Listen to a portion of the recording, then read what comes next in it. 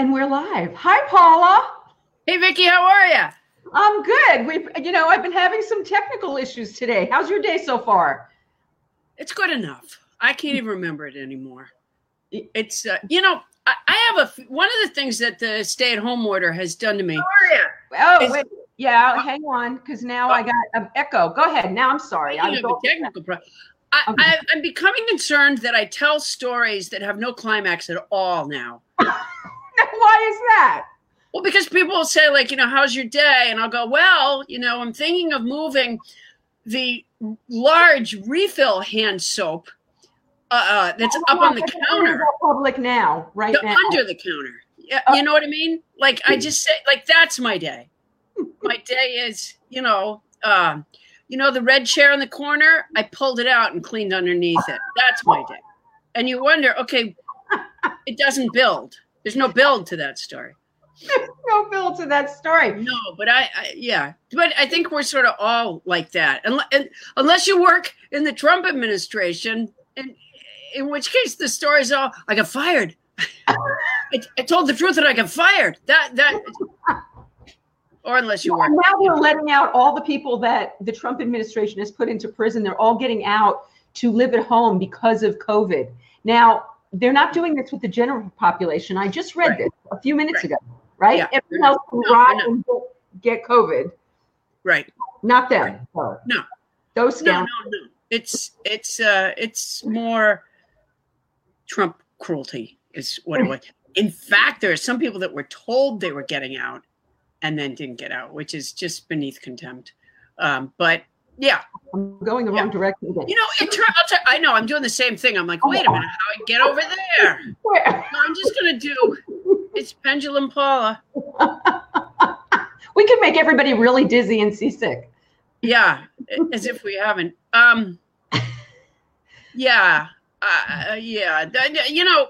One thing that's become clear as a result, not just of the virus, of course, but of the administration, is that the forefathers couldn't imagine.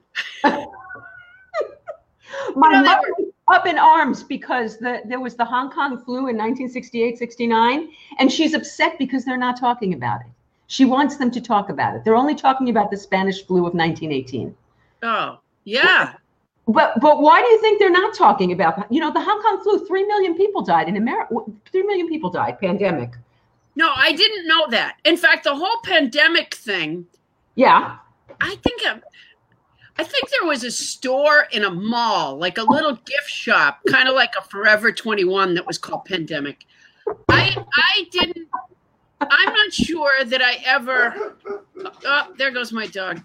And then I have two big dogs. One of them is in my room with me where I am, and the other one's outside. Well, how many cats do you have, Paula? I have 12 cats. 12 cats. 12 cats. So you're not very lonely in this pandemic?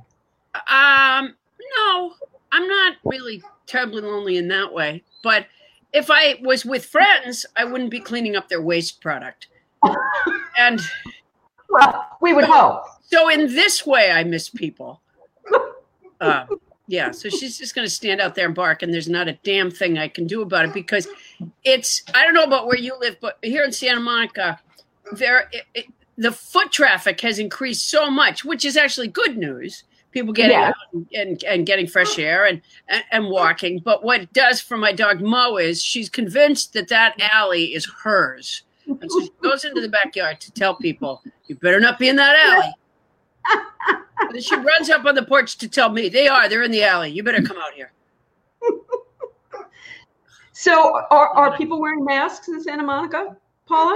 They do. But they do for the most part. Yeah. I mean, I haven't been to a store I went to the grocery store the other day, I guess. And I think everybody did it. At the Vons, they require you to have a mask. And so far, I don't think, I always say to the security guy on my way in, I always go, how's your day going? He's like, he says, people are so mean. I think he's stuck in the position of saying, hey, you have to have a mask. And then people get like it's all that hard to do, by the way. I mean, nobody tests your mask. They don't take it and spray droplets through it and see if it's impermeable. Jesus. grab a T-shirt from the back of your car, tie it around your nose and mouth, and walk in the store. It's not that hard to do. Were they giving masks out at Vons? Because I've heard they've been doing that at some stores to people that didn't have them. Ralph gives masks. I'd like a new mask. Ralph's. Are they giving out the Kim Kardashian masks, which I understand have already sold out? Hey, Paula, I have a collection of masks that I modeled my collection of masks because I have friends that are making them for. Well, that one that's kind of orangey colored looks a little porous, Vicky. This is not. Oh, I see. Oh, that's white. I thought that was see-through. I thought it was like a woven mask. I'm like, that's like a basket mask. Like, no, that's not going to help. No, that's not going to help. But yeah. So the whole shopping experience, I want you to know that the people who watch my show, we are called the COVID crazies because just a little insane about getting the COVID. And I actually just read about an hour ago that the CDC is now saying, no, we're not getting COVID from touching things, from surfaces. We're only getting it if someone coughs or sneezes into our mouth or nose. No, when did the CDC say that? I'm going to send you the thing. I swear, I just got in one of those alerts, and it said, no, we're not there's getting another letter in you're getting FCDC, fake CDC. I can believe that we're not getting it from surfaces. That I can believe.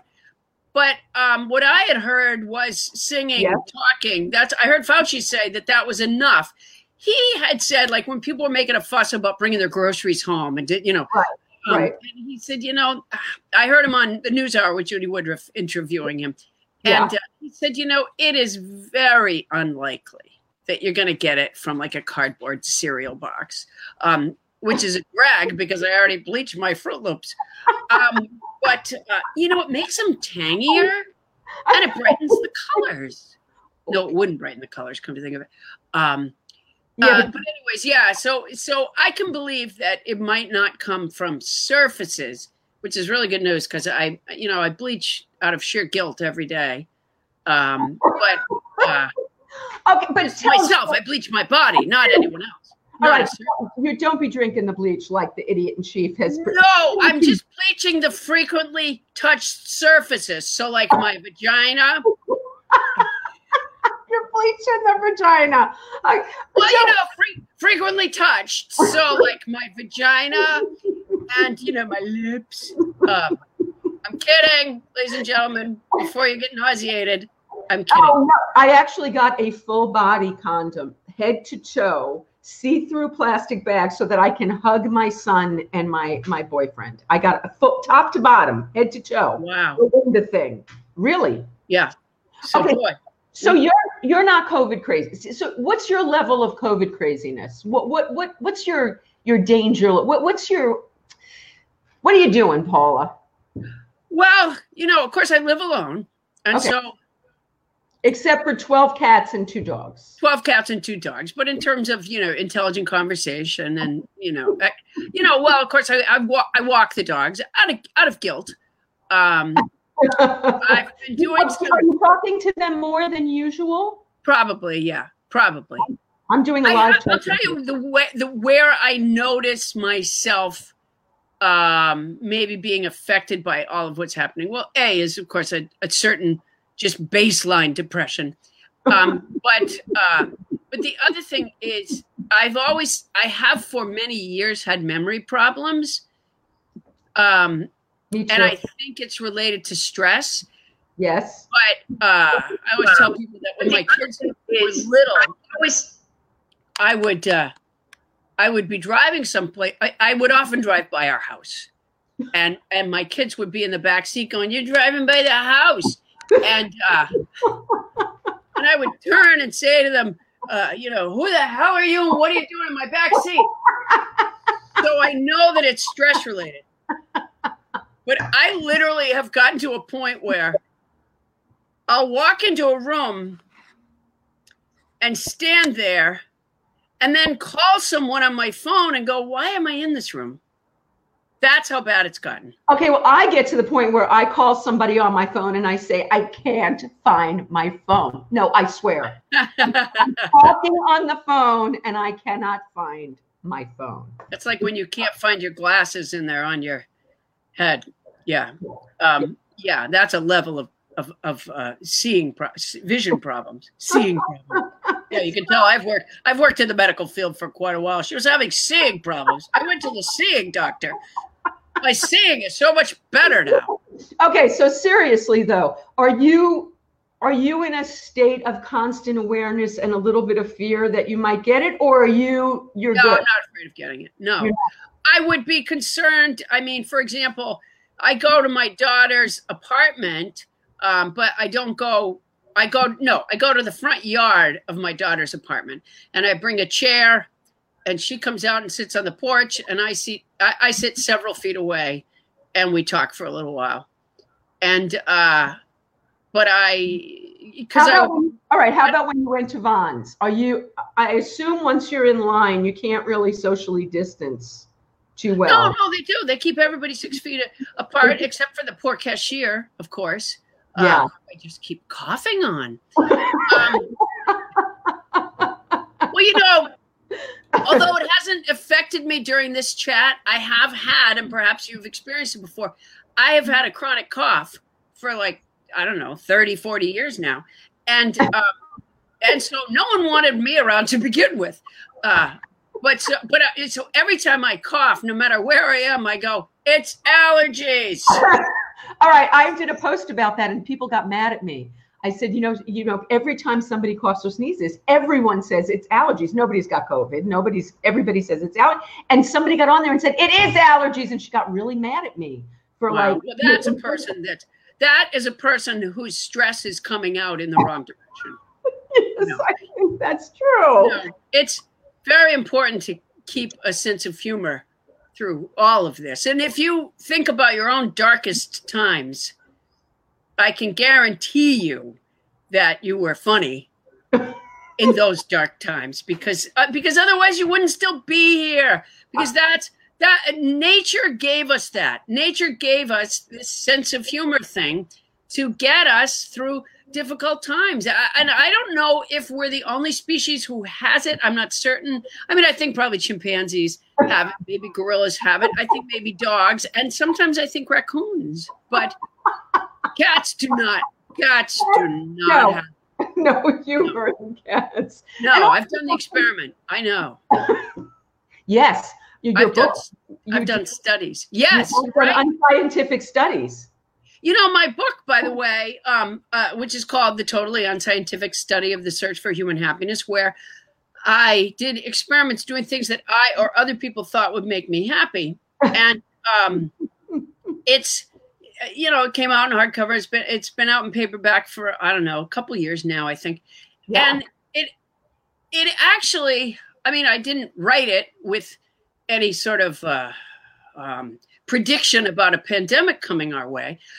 But in fact, there are things in the book that are applicable to this time. Not the hugging chapter. There actually is a whole chapter on hugging. Okay, not the hugging chapter.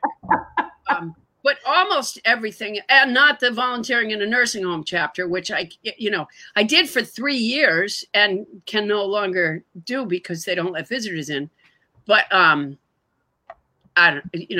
was thinking I might go they'll be like on the news or something, or somebody will have a video of someone who visited a relative just through the window. Yeah.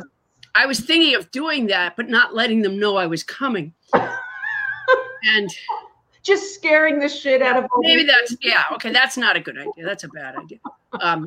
But anyways, that's so. And we will figure something out. Let me just say, I mean, I don't mean to make light of a really serious thing. We will figure something out. In the end, and I don't know when we'll get there, but there were deficiencies in our system with our nursing homes and our elderly care that needed repaired. And this, sadly, has put a big, huge spotlight on that. But the good news is, we're going to do something about it. You And think so? yes, I think we will. Really Yes, hopeful yes, that yes, you will? yes. Yes. I don't know in what time frame, but I believe we will. Yeah. Yeah, I do. Because it's glaring. And it has had a horrible spotlight shine on it. I saw a great thing the other day on the NewsHour. Yeah. This was so moving. It was a story in North Carolina about a woman blues singer, and forgive me that I don't know her whole name, but her middle name, it's like, say her name was Carol Brown, Okay. but say it was. Okay. She calls herself Carol Mother Blues Brown. Okay, so the Mother Blues is in the middle, and if you were to Google Mother Blues, I'll bet you'd find this woman. Okay. And anyways, her brother is in a nursing home, and it's one that got slammed with bad, a lot of high percentage of COVID-19. And so she went, I guess, goes to the nursing home, I assume on a regular basis, with a boombox and a microphone, and stands outside. And she was doing Wang Dang Doodle the other day, which is such a great song. And you could see the way the NewsHour filmed it. You couldn't see, you couldn't see who the patient was. You could see, but you could see like this one lady up dancing in her room, and you could see her brother at his window, and another person held up a sign that said, "Thank you so much. We need this." So look for that story on the NewsHour. It was. I think somebody's referencing it and saying Cone. Is her name Cone? Wait, I feel like somebody is trying to answer us and say her last name is Cohen. Somebody said. Does that sound familiar? No. I shouldn't say no. It could be. I just finished telling you that I have no memory, and now I'm contradicting someone who thinks they know. That's so like me. That's it's like I say to everybody, I'm an idiot, but I'm right. It doesn't go together. It doesn't. It doesn't go. All right. So seriously, though, where are you in the COVID care arena? What's your? I don't have COVID, so I don't need any particular care. That's the good news. People I think it's funny when people go like, they'll go, this lockdown has been so, okay, we're not on a lockdown. They do lockdowns in, I think, some mental hospitals. They do lockdowns in prisons. This is not a lockdown. And people go, well, it's a shelter in place. It's not, because no one has been told to stay wherever they were when this broke out. No one's been told to get under their desk or go hide in a cupboard. That, sadly, is what we do. And by the way, I think they found it's ineffective anyways, but that's what we tell our children to do. This isn't a stay-at-home. This is a stay-at-home order. And even that's not the right words, because we go to the grocery store, we walk the dogs. It's... So you have a level. It's a be careful order. That's what it is. It's a be careful, don't gather order. Are you concerned when you go out to walk your dogs? You don't just put them in the backyard. You walk them. Do you walk them? I do both. Yeah, I do. Okay. I have to walk them. They're so obnoxious if you don't walk them. Well, they're big. They need to exercise. Well, and the other thing is that the exercise for me is really good. I mean, they're my excuse. If it weren't for them, I probably wouldn't walk at all because I'm lazy. But I'm forced to walk because of them. And by the way, when I walk by people, I wave and I say, "How you doing? You guys doing okay?" And a lot of times they have earbuds in and they glower at me. Are you wearing a mask when you go for a walk? I didn't until a couple days ago, and then I started. Because I think I heard some head of health something California say that if you go outside, wear a mask. Yeah. I guess that what I had figured was we're outside and I'm not near anyone. I do stay 6 feet away from everybody at least and further. Partly because my dogs aren't nice. So I have to stay got that hacking cough. So you have that's the other thing. Yeah. Be careful with that hacking cough.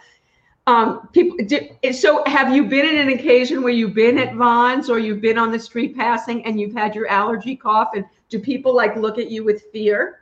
Do they run? I don't know. I'm so busy coughing. Honestly, I didn't see the looks on their face, but I do always, when I'm indoors in the company of other people, I always do wear a mask. So, and again, it's not a big, people make such a fuss over it. I, unlike you, could give a flying fuck if I ever get my hair cut again. Really? It's not bothering you. No. It's, you know. But I know you. You have look, you have concern about, I mean, you got yourself dressed for the show, and yeah. It's not that. It's just priority wise. You know, when you see people, you know, with guns and Confederate flags, and they're holding up signs that say we need haircuts. I'm just thinking you need something cut off, but it's not that. Yeah, it's considered an essential business in the South. I as you can see, that would not be the case here. That has not been my, and I've got. I mean, my point is, in the scope of things, it's so unimportant. Yes. As to be embarrassing to see, like, people around the country saying, and I understand people wanting to go, well, listen, I have no income. I have zero income right now, and it's terrifying. Okay, so let's talk about that, Paula. So obviously, I had my shows in my house. You go and perform in front of people. What is the I don't want to say temporary solution, because this is something we're going to be faced with for quite some time.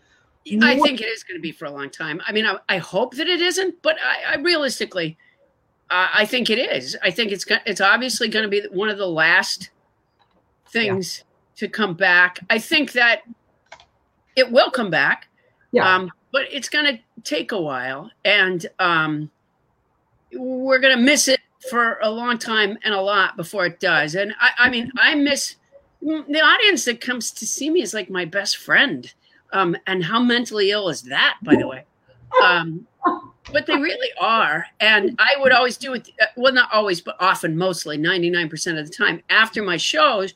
And I worked mostly theaters. But after my shows, I would go, you know, out to the lobby and do like a meet and greet thing. Yeah. And I sell, you know, books and CDs and stuff. But I always say to the audience, you know, at the end of the show, I always would say, look, I'm going to be out there. You're welcome to come buy things. You do not have to buy anything to stand in line and say hello, to, you know, get a hug or a handshake or an autograph, or just, you know, talk for a few seconds. And I miss them a lot.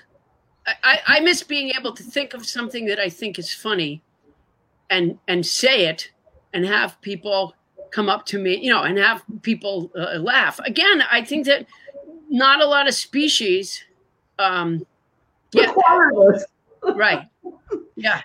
So what's the workaround? So I know you're doing Nobody Listens to Paula Poundstone, but that's I have my podcast, which I've had for over a year. We're actually, next week we do our 100th. Wow. Nice. 100th pod. Yeah. So I have that, and that's great. It's called Nobody Listens to Paula Poundstone. You can get it, as everyone always says, wherever you get your podcast. Like, we couldn't have thought of that without someone telling us. And also, I'll actually put the link on here so people can get it. Yeah. Thank you. And also, it's right if you go on my website, paulapoundstone.com. It's right there. Just scroll down, you'll find it. So aside from the podcast, is there anything that you're thinking of doing to kind of fill that void? Because on the podcast, you're not getting laughs either, other than with the guy that you're doing it with. Right. Yeah. No, I don't. No, there's nothing. There's nothing that takes the place of that audience. I mean, one thing that I've really enjoyed, I'm just working with the guy who does my website today. When this first happened, I was I was supposed to work in Aspen, and then Baltimore, and then Northampton, Massachusetts. And I'm, on my way to the airport to go to Aspen, and they wanted me to fly in a day early because it's hard to get there sometimes. Right. So, I call my manager and I go, I'm not sure why I'm going, because I have a bad feeling I'm not going to, they're going to shut down. She's, no, they're not. Go ahead. Right. So I fly to Aspen, and had no trouble getting there. So I'm there and on my way to the airport, she calls me back and goes, no, but Northampton canceled. And then she goes, no, but Baltimore canceled, right? But Aspen didn't cancel until the following day, and then they did, and then I flew home. And I still the whole time had this feeling like this is terrible and scary and sad and difficult, but it's going to be a few weeks, right? And then the next feeling that I had was a couple months, tops the end of the school. And now I think it's going to be much, much longer than that. So there is no, there'll be no laughing audience in front. But so what I did was I came home. Yeah. And I said, I just decided that I was going to make comedy videos, which I've done over the years, but I really set myself to the task of doing it. And the reason was that was still during this is only going to go on for a couple of weeks. Right. And so I made these comedy videos that were, a little bit about dealing with this. And I posted them because I thought I really want to help people get through this time, and the comments were so great. People writing, oh my gosh, this is helping me get through. And I made a bunch of them. And then it became clear, like, you know what? I'm not going back to work. So I've just now I set up on my website a thing saying, it's going to go up like today or tomorrow, a thing saying, hey, listen, I really appreciate your comments. It's really gotten me through dark times. And these videos are free. But if you'd like to tip $1, there you go. Have at it. And then we also have me and my co-workers on my podcast. We've created a thing called the French Trump Presidential Press Conference, which is just a mini podcast. It's also wherever you get your podcasts and on my own website. And it's like a 10 or 12 minute weekly French Trump presidential. Yes, I've listened. Press conference. It's very fun to do. And it's probably the easiest thing I do because, the jokes practically write themselves. And I'm also working on a game show that I can do, like an online game show. So I've been scurrying about, and the same thing with that. It's free, but if you could tip $1, fantastic. And we'll see what happens. I don't know if it's going to be, I don't know. Might have to move. Wouldn't be the worst thing in the world. I don't have to stay here. You have a great house, and you have a ping pong table, which makes it the greatest house. Well, that ping pong table is coming with me no matter where I go. I mean, I guess for me, the biggest challenge is that I have 2 big dogs and 12 cats. And, it's not just every landlord that's like, oh, yeah, bring those. This house that I rent, I think the landlord's plan is to take this house out and shoot it when I move. Does your landlord know how many pets you have living there? Yeah. I think we have a symbiotic relationship where she doesn't do anything to fix the house, and I never call her. And that works. That works well. Because there's stuff like, there's stuff like, well, who's to say, did I, was that because we've been here? Because, I think I've been here for like 18 years or so. I've been here a long time. The holes in the doors, that's us. The tiles that have worn all the way through, that's not me. The cabinets that have no handles anymore, that's not me.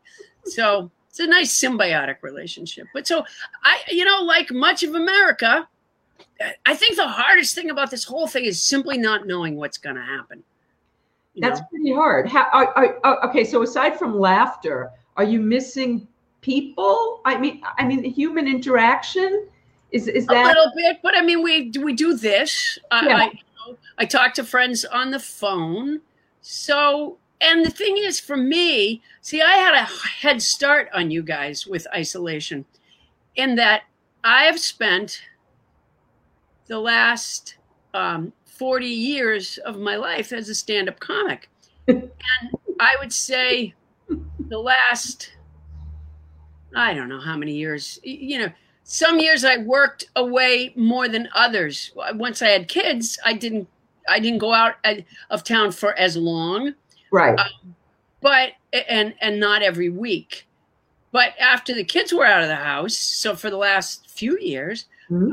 I work, 3 or 4 nights a week, and it's one night at bouncing from venue to venue. So Right.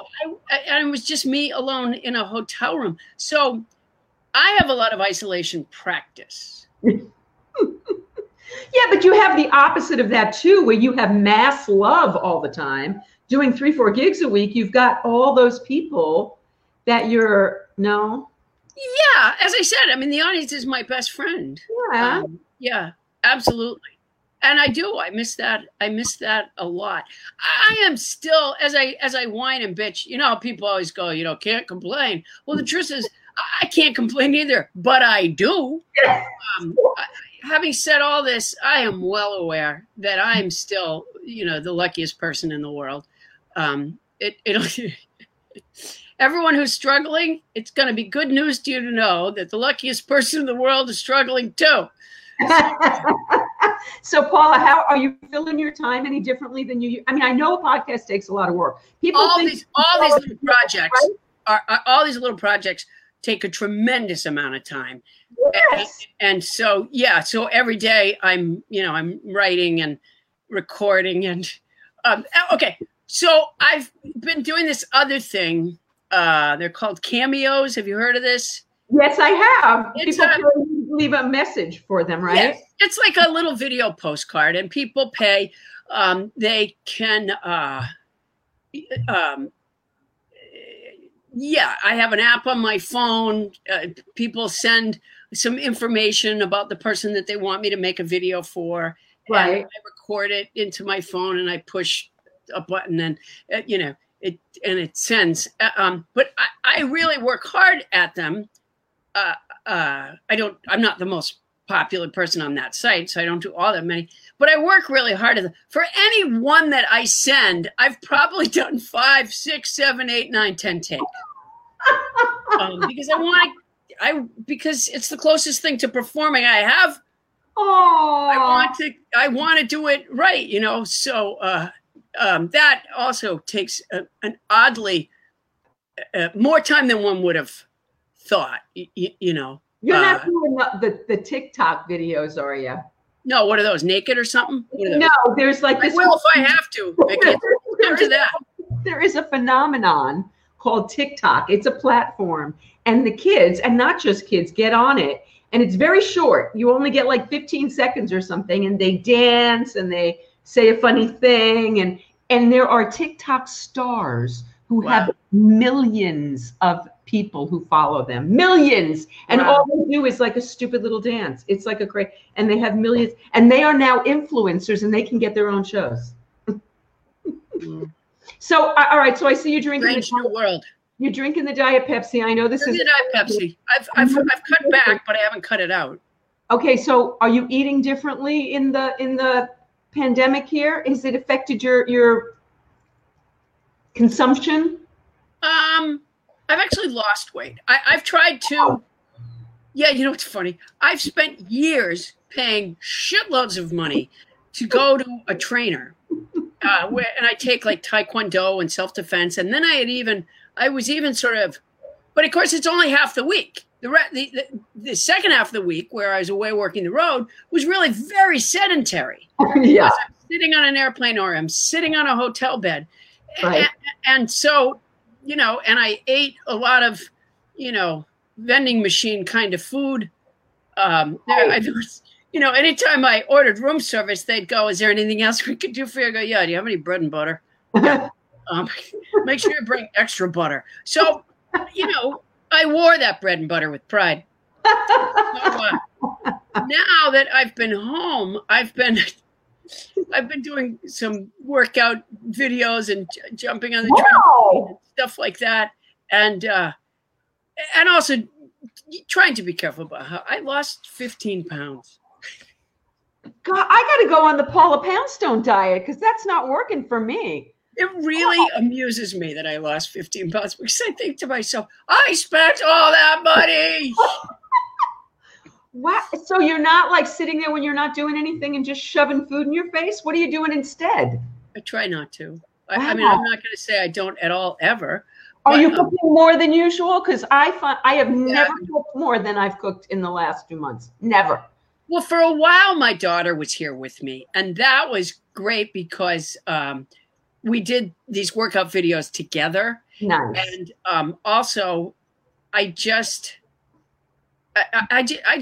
work so hard that the time to sit around eating isn't really there. You know, I have to sift litter boxes 5 times a day.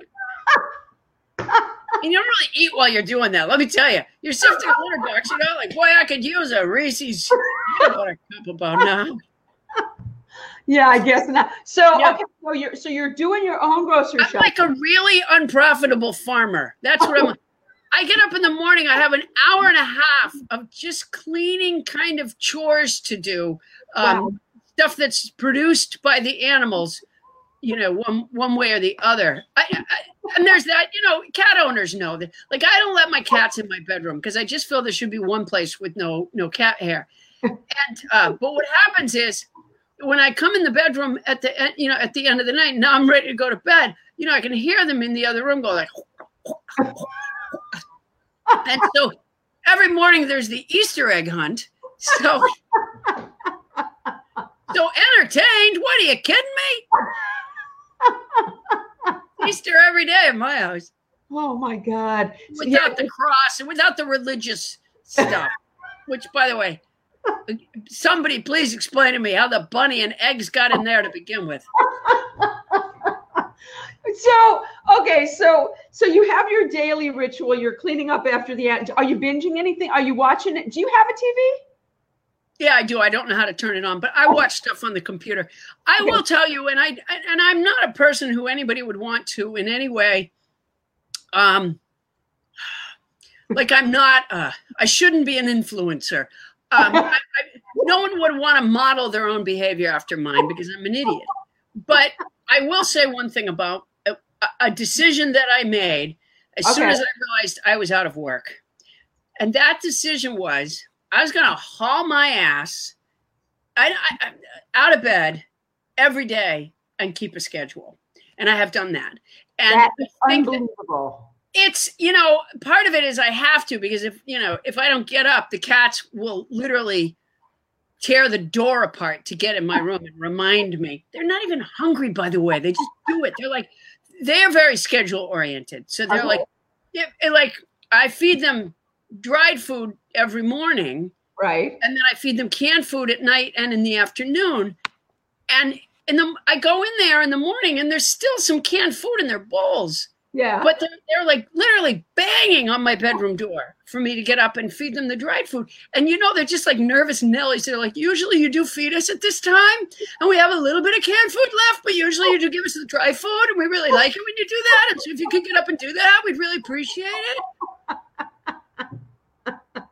So, but I do believe that there is wisdom in this thing about keeping a schedule.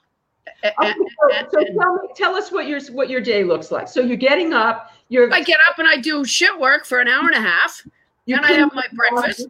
Okay. Because I don't eat until I finish my chores. I have that little reward, that little carrot thing. What are you eating for breakfast these days? I want to know what you're doing to lose 15 pounds because this is crazy for me.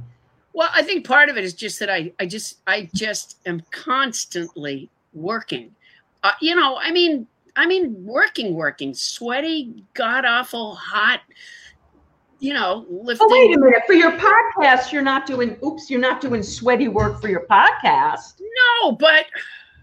All right, so you're cleaning litter boxes. Okay, I clean. What are you having for breakfast when you go into? What do I have for breakfast? I'll tell you something. I cut back a little bit. I used to have 2 packages of instant oatmeal every morning in the same, mug, but now I have 1.5.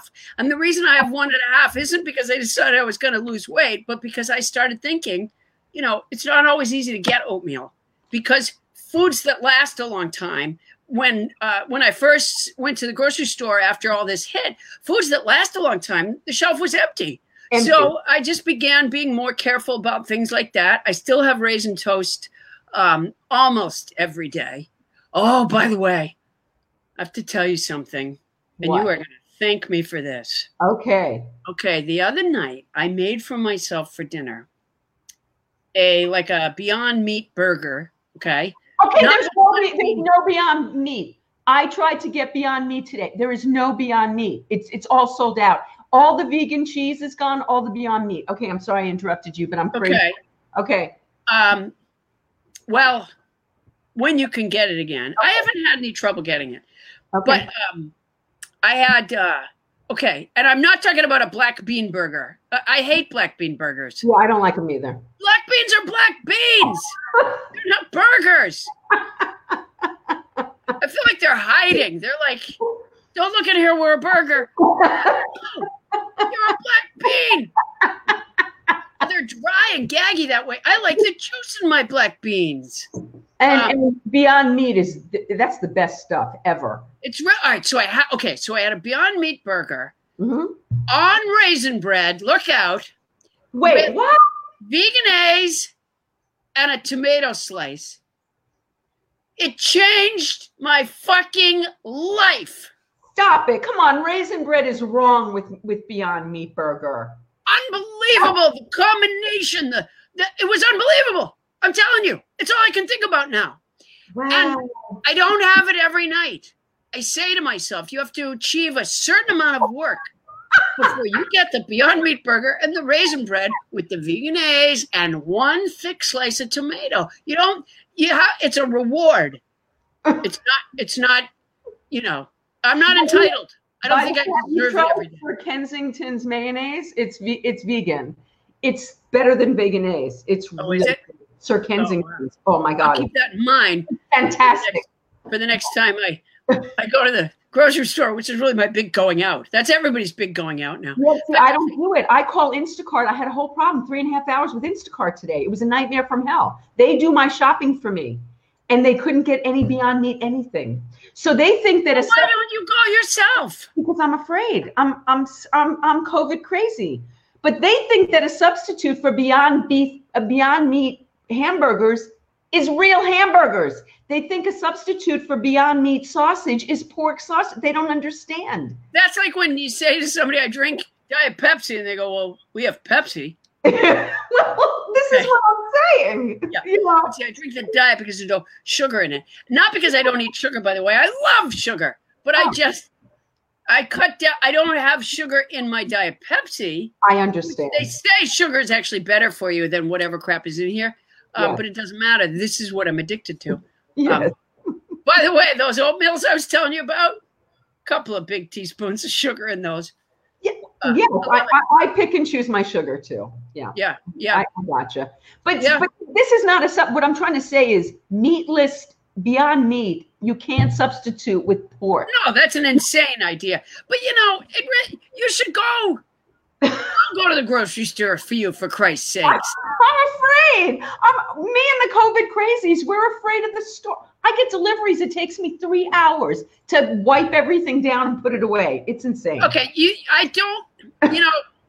don't think you have to wipe everything down. Well, this is what the CDC just said. They said not getting it from surfaces, not getting it from groceries. It's all crap. Well, as I said, Fauci had already said, he didn't say it could never happen. Right.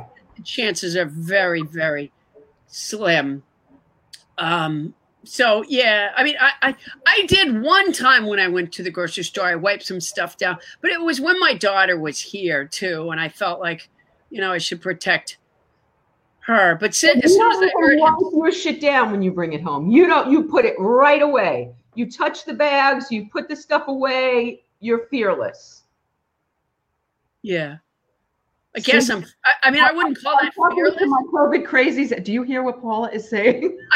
I wouldn't call it fearless to put my groceries away. I wouldn't call that fearless. I call that fearless. Yes, I do. I put my groceries away. This is going to freak you out. And then later when I'm hungry, I go get it out again. I put it in my fucking mouth and eat it. Oh my God. You don't even wash your hands between the time you take it out of the thing. I wash my hands a lot. I do. Okay. But I always washed my hands a lot because I live with 12 cats and 2 big dogs. There's hardly anything in my house that doesn't have cat pee on it. I'll tell you something. how about Trump with his fucking hydroxychloroquine? Okay, Here's what I hope. We have to talk about that. Yeah, go ahead. Here's what I really, really, really hope, and I know this is selfish, and I own that. Hold on, I'm putting my soda down, and now I'm sucking this water down, and I'll tell you why. I don't even care that much about water, but it does help with weight. Wait, explain. It's true. So if you just drink Diet Pepsi, you're going to gain weight. That's the thing. When we drink diet soda, we gain weight. You know that, right? Yeah. Yeah, it's got all that sodium and it makes us hold on to water. Yeah, it's not a good thing. So how much water? That's why I'm drinking this water right now. You drink a lot of water in between the Diet Pepsi? I do drink a lot of water. Yeah. Okay. Because that way there you feel full. And so, all right. So if you're feeling hungry, you'll drink water instead of eating. Sometimes I do. And I've just tried to substitute some of the stuff that I used to indulge in. I still save things for treats, but just not as much as I used to. So like what's a treat for you besides the Beyond Meat on raisin toast, which is absolutely killing me? Do you toast the bread? No. Oh, just plain raisin bread and Beyond Meat. God, it's good. No, please tell me you cook the Beyond Meat. I'm telling you, I'm not a spiritual kind of person in any way. I'm an atheist. But when I had that Beyond Meat with the raisin bread, a little bit of veganese and one thick slice of tomato, I thought there might be a God. I couldn't get the Beyond Meat, but I'm going to have to try it. No, it was really good. Maybe they only give it to people who leave the house to go get it. You might consider that. It's a reward. Maybe they go for you people who are too fucking chicken to go out. I mean, I understand. I have friends that are have health problems, so they're. Well, I have an underlying condition. I have Hashimoto's. Did you ever hear of that? No, it sounds like a Japanese snack food. This is what I'm saying. Yeah, no, I have antibodies that are overzealous, and they might eat my thyroid. They might destroy my thyroid. But so I have active antibodies anyway. So with the COVID, that's really not a good thing. Oh, you didn't tell me that. I have no reason to be COVID crazy. Oh, okay. All right. Well, that's entirely different if you have the. Oh, yeah, it's a little different. Okay, wait, you were in the middle of telling me. What do you have here? What's it called? Hashimoto's. I thought it was a Japanese restaurant. I had no idea. All right, in the middle of telling a story, you said you feel guilty about this, but do you remember what you were saying? Because we're both with the memory. You were going to say something about, started talking about the idiot in chief. I don't know where you were going with that. Oh, I do know. Yes. Okay. I am really, of course, like everyone else, I want them to find a vaccine as fast as they possibly can. Yes. But I am really hoping that one of the ingredients in the vaccine turns out to be cat pee. Because suddenly my life has a purpose. And I'm rich beyond my wildest dream. Fellas, we're staying. You can supply the whole world almost. Yeah. Mo, you don't have to pack your toys. We're staying. So what do you think about the idiot taking hydrochloroquine every day? I don't think it really is. I don't think he is. Really?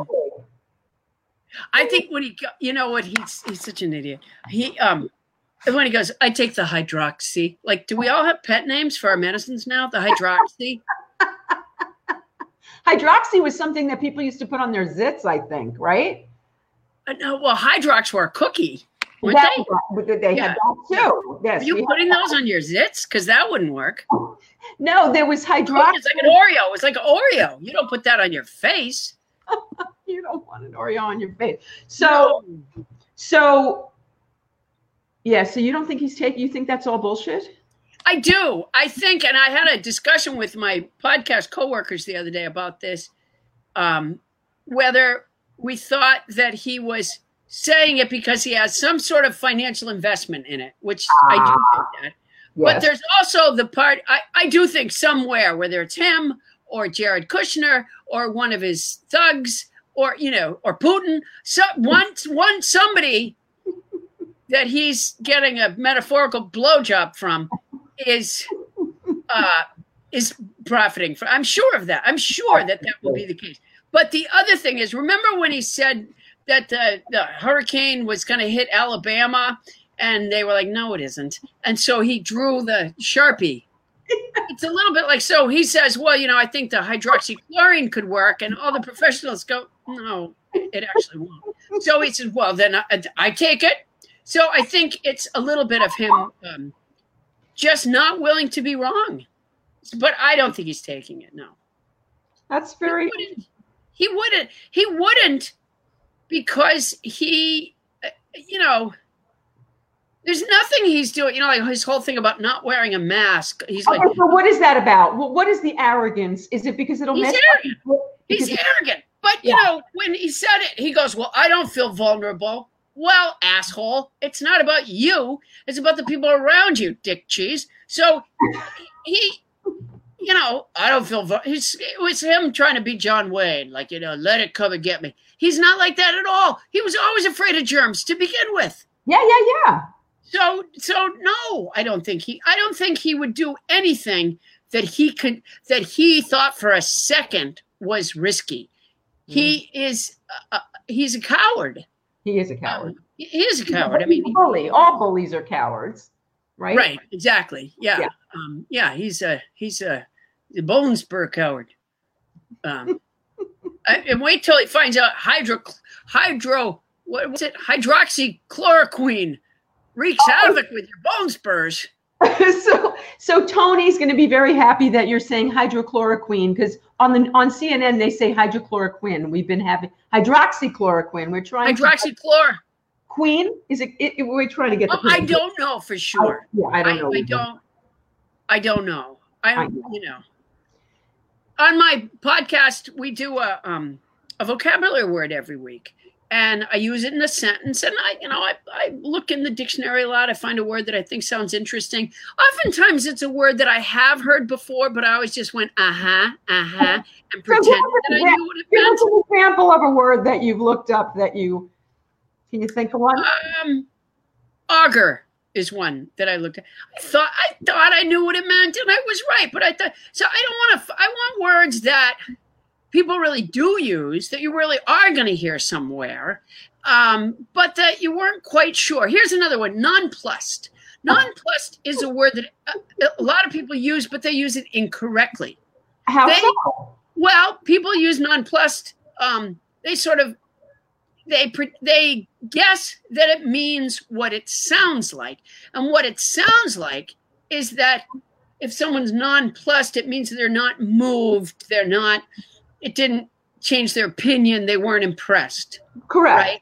But that's not what nonplussed means. What does it mean, Paula? It means confused. Confused. Yes. Okay. So, all right. So anyway, I use a word, and I tell the meaning of the word, I use it in a sentence, and then I do this little vocabulary song. And would you sing for us, please? It's a really atonal, so it's not a pretty song, but I do the song, and all it is I do. My original idea was that I would leave every word in the song, but then it just got so damn long. I'm like, okay, that's people are going to be like, please, with the vocabulary stuff. So instead, what I do is I'll do 5 words. So I do, this week's word is nonplussed, and then I say, and it's a noun that means. Actually, it's an adjective that means confused. And then I go, last week's word was right. And then after 5 words, so a word will be in the song for 5 weeks, and then it's off the song. But I've left a word. The word is gallimaufry, and it means hodgepodge. It means like a sort of a unrelated collection of things. Say the word again. Gallimaufry. Gallimaufry. But I had always thought the word was gallimafree. So I've been, and with that word, for some odd, inexplicable reason, I've always left that word in the song. So for literally, not 100 episodes for sure. I didn't start it from the beginning. But I would say for probably, I don't know, 75 anyways, I've been singing, And the week before that, we had glimmer-free. And somebody wrote in and said, that's not how it's pronounced. Oh. So all these weeks, I've thought I was educating the public in this fun way. And it turns out I was telling them something totally incorrect. Gallimaufry, which is almost impossible for me to say it the correct way. But that's why I say hydroxychloroquine. Whether I say it wrong or not, I wouldn't know. I would think because the E is on the end that it would be queen, but then again, it could be quine. No, well, Quinn is what they say on MSNBC and on CNN, but Tony's been educating me and saying it's hydroxychloroquine. What? What is it? I don't know. I can't remember that show that was popular a few years ago. I think it was a drama, and it was Dr. Quinn. Wasn't it? Or was it Dr. Queen? Oh, damn it. Queen. Hydroxychloroquine. Yeah, that's how Tony tells me you're pronouncing it correctly from what I understand. I'm hoping so. That'll be one thing I did right. A couple times now I've seen and this is helpful, news broadcasts have had on therapists or, psychologists to talk about how we should handle this, our feelings and our problems during this crisis. And I've heard the same thing repeated, which makes me think it's probably an effective technique, which is, you can only control the things that are within your control, and the things that are not within your control, you can't. And you just have to come to some acceptance of that. And then I think, well, amidst all this, I think that means that I control one fucking thing. Yeah, but that's the truth, Paul. I mean, I'm a 12-stepper, and I've been taught that the only thing I can control is the next right action, the next thing I'm going to do. Other than that, I control nothing. I don't control my. It's not comforting. I'll tell you that. No. It's not comforting at all. It's not. I have no control over anything. It's a horrible thing. That's why I'm COVID crazy, because I can't control a goddamn thing. No, you're COVID crazy because you have Hiroshima.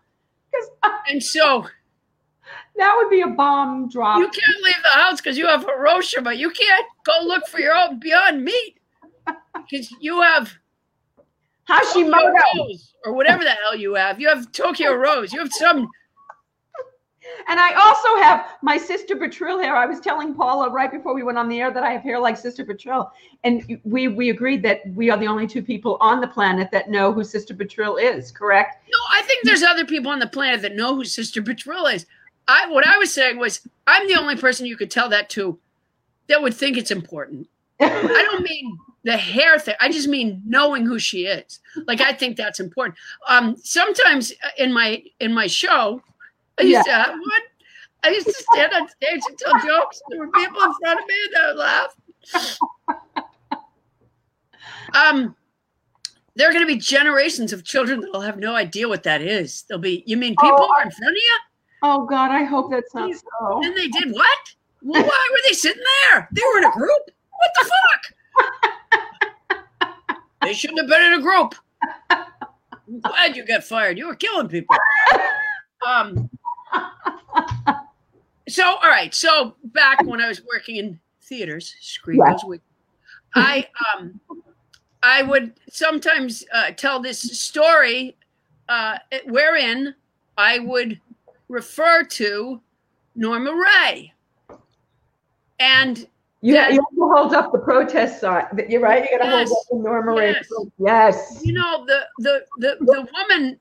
She actually.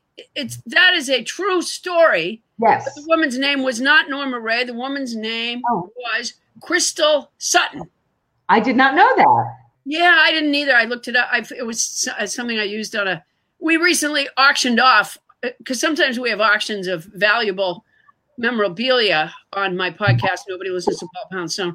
And we auctioned off a lint ball, a large lint ball that had been gathered by Crystal Sutton, who indeed did help unionize the textile mills in North Carolina, was a very important part of labor history. Yes, it was. And so that's why having her lint ball you have a piece of history when you have that limp ball. And I forget now who bid on, who ended up with it. But yeah, we do a lot of helpful stuff. There's a point to this. Likewise with Norma Ray, though, I made a reference the other day that I took a Silkwood shower. People did not know what that was. Silkwood. They didn't know. Yeah. What's the matter with everybody? I don't know. Sister Betril, Norma Ray, Silkwood, these are important things. Yeah. Silkwood shower, of course. Yes, of course. What are you kidding me? Meryl Streep. Hello. Meryl Streep, Cher, and Kurt Russell. Sure, no makeup. Oh my God, I'm on like a game show. So if you're creating a game show, is this something that you might be able to make money with? I mean, are you trying to do something that you can make money, that you can earn a living? What if this thing goes on for like 2 years, like they're projecting? I think it's gonna. And yes, that is the goal. I think our business will change somewhere along the way because there's going to be a lot of people in the entertainment business, a lot of the, networks, blah, blah, blah, blah, blah, that are like, where do we go to get, we've shown all of our reruns of Little House on the Prairie. What do we do now? And, what I'm finding is what they're replacing it with is not working. It's not funny. Like, I've been doing a show in my living room for 15 years. You've done it a couple times. I didn't know you've been doing it for 15 years. No, I'm sorry, 12. I've been doing it for 12 years. You always had on 3 years like that? I do. Is that some sort of Japanese problem too? It's 12 years. Okay, so you have a tri-plus. Which is where you add on 3 to everything. I add 3. And well, 15 men are very appreciative of that. Oh, yes. So, all right. So the thing is, I've been doing this thing in my living room for 12 years. Okay. Yeah. Now everybody's doing the shows in the living room. But what I'm finding is it doesn't translate and it's not funny because they're trying to do the same late night talk show in their home. And there's no audience, and it's not funny because they're not being human beings. They're getting up there and they're telling monologue jokes, and then they're doing these little desk pieces, and then they're not just being human beings. And it's in your living room. That shit doesn't fly. It's not funny. Yeah, my kids used to just say that to me all the time. I would say to them when we sat down to dinner, I would say, "Thank you for coming. It's good to be here tonight." I was talking to them, and they'd go, "You know what? Here in our living room, that shit doesn't fly." So do you think that they're going to be able to, that the business is going to adjust and it will be successful? It will be good. It will work doing it this way? I think that we're going to fish around until we find the right thing. And when somebody finds it, everybody else is going to coattail and bandwagon. And until then, I'll do the crappy stuff I do, the crappy way I do it. So we'll see. The answer is I don't know. I'm not Warner Brothers. But I think. Are you writing, Paul? Are you able to? I know you're writing for your podcast, but are you able to? I know you were working on a book for a while, and then I asked. I stopped working on the book because the podcast required so much time, and I had so little. I'm hoping to go back to working on that book at some point. But the thing about a book is, you're not going to make. I have to figure out. And I applied, by the way, did I tell you this? That I applied to Trader Joe's and I applied to Vons. Please talk about this, because for people at home to hear this is very humbling that you're willing to go work at Trader Joe's. You know what? Here's the thing. I am a person. Yeah. I am no more deserving of food, money, clothing, or a roof over my head than any other person on the planet. I am a hustler. I work hard. Yes. I'm a very hard worker at anything that I do. Yes. I like to work. Mm-hmm. And most importantly for me, I love people. I like the idea of being in a place where I can say to people, even from behind a mask, how's it going? And, and is there any way that I can make your experience, like say it's in a grocery store, is there anything I can do to make it be a better part of your day? And so I would be, frankly, honored to be in that position. I'm not afraid of getting sick. It doesn't mean that I'm not cavalier about it. Okay.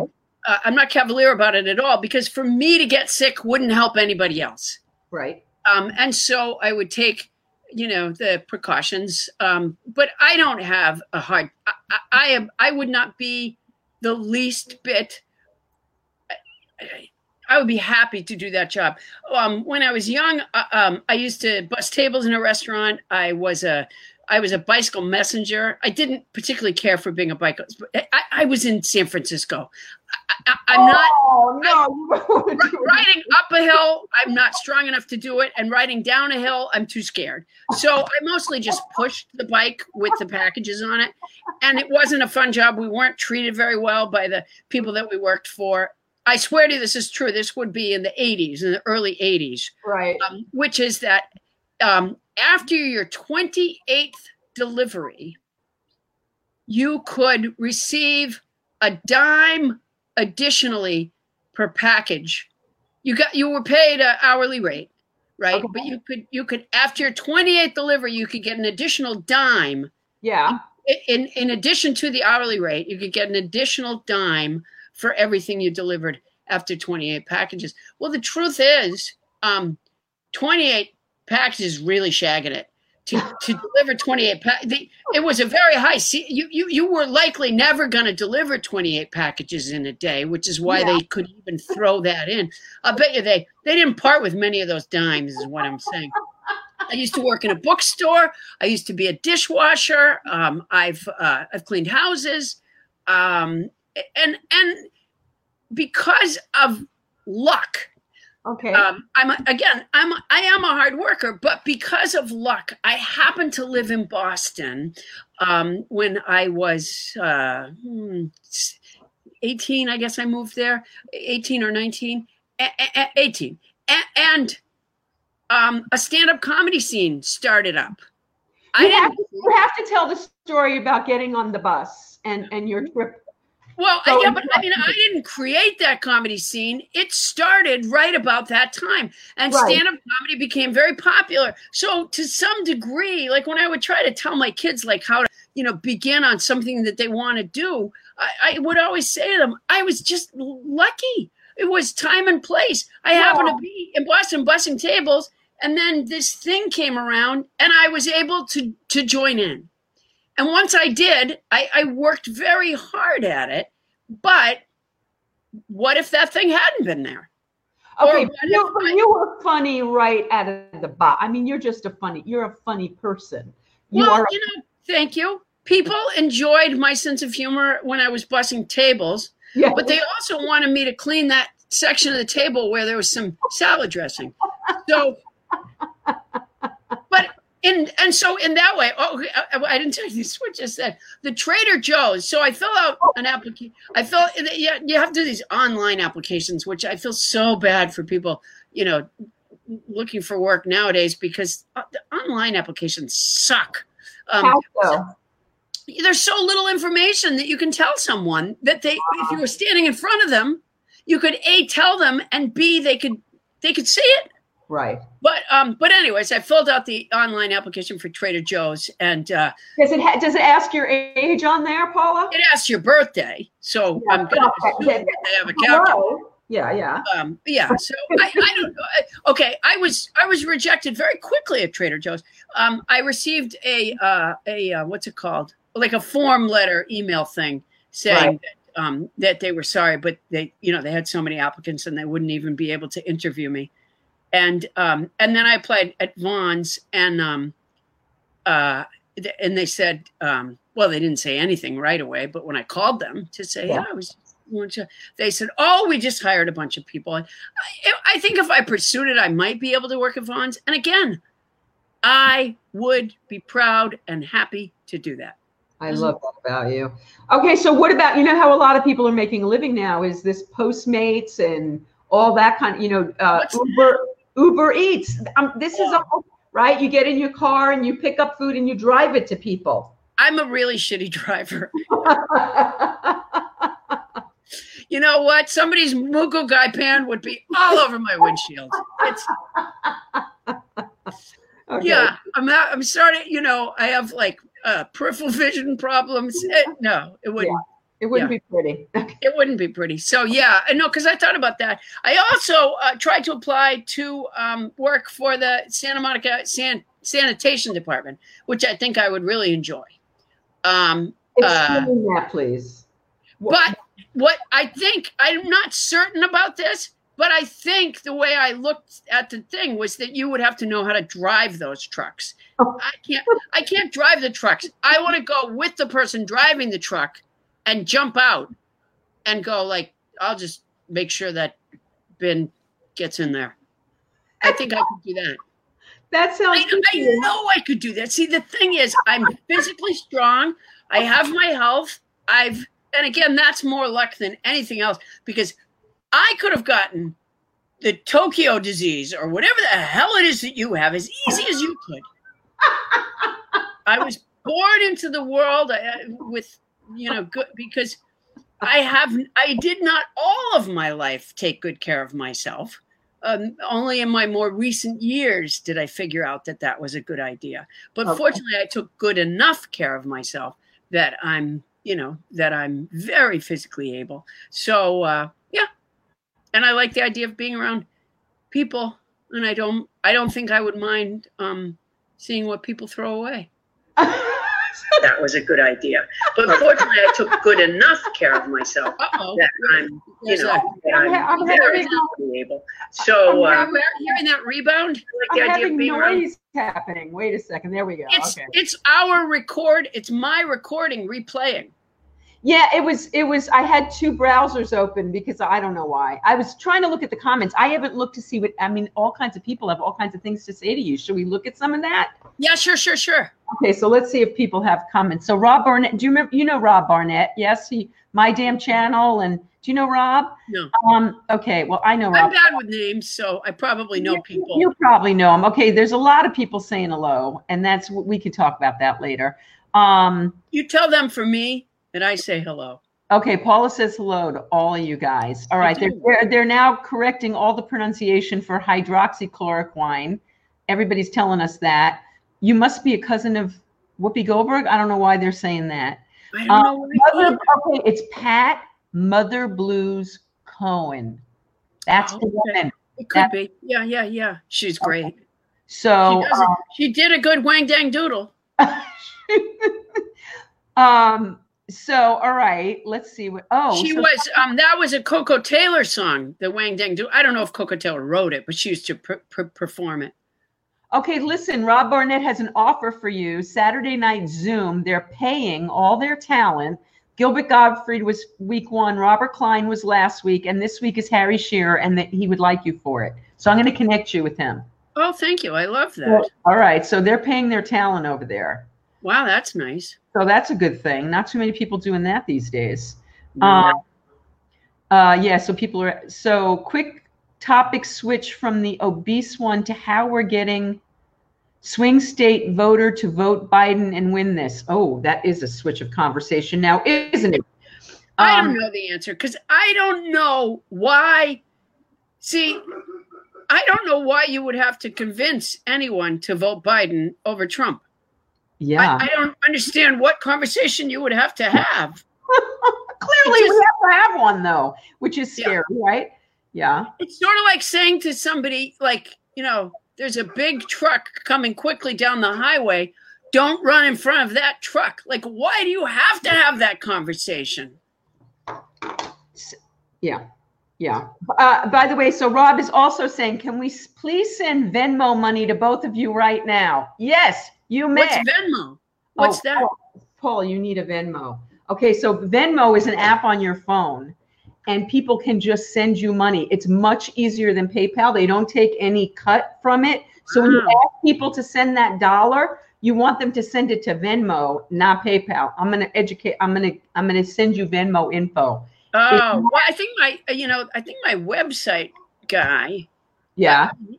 If this was something I could do myself, I would, but I have no, have you, Vicki, during this, as a result of this crisis, have you, are there any new skills that you've had to develop? I've had to develop many new skills, actually. I mean, you're good with all this tech crap to begin with, right? No, first of all, the whole Zoom thing. Have you tried to Zoom a show? Have you tried to Zoom a show? We use Zoom audio as part of recording the podcast. I have inadvertently been on other people's Zooms. Like I was in a funeral the other day accidentally. What? Yeah, and I just, people were crying and they were talking about the person. And when it came around to me, get in there. When it came around to me, I said, "Oh, come on. He must have had some faults." And then they blocked me. Yeah. So I'm not good at that stuff. Well, I have had to learn new skills because for the first month or two, wait, you've done 100. No one's listening to Paula Poundstone. You must do more than one a week because you've only been doing it for a year. No, we do one a week. There's 52 weeks in a year, Paula. Yeah, no, it's been more than a year. No, it's been okay. All right, so you're confusing the blonde. Almost 2 years. Okay. I'm just, that's some. You know what? In fact, I'm surprised you thought it was only a year. You should have said it's been a year and 3 days because you know how you do that thing. I do that thing. You have the tri-plus thing. The tri.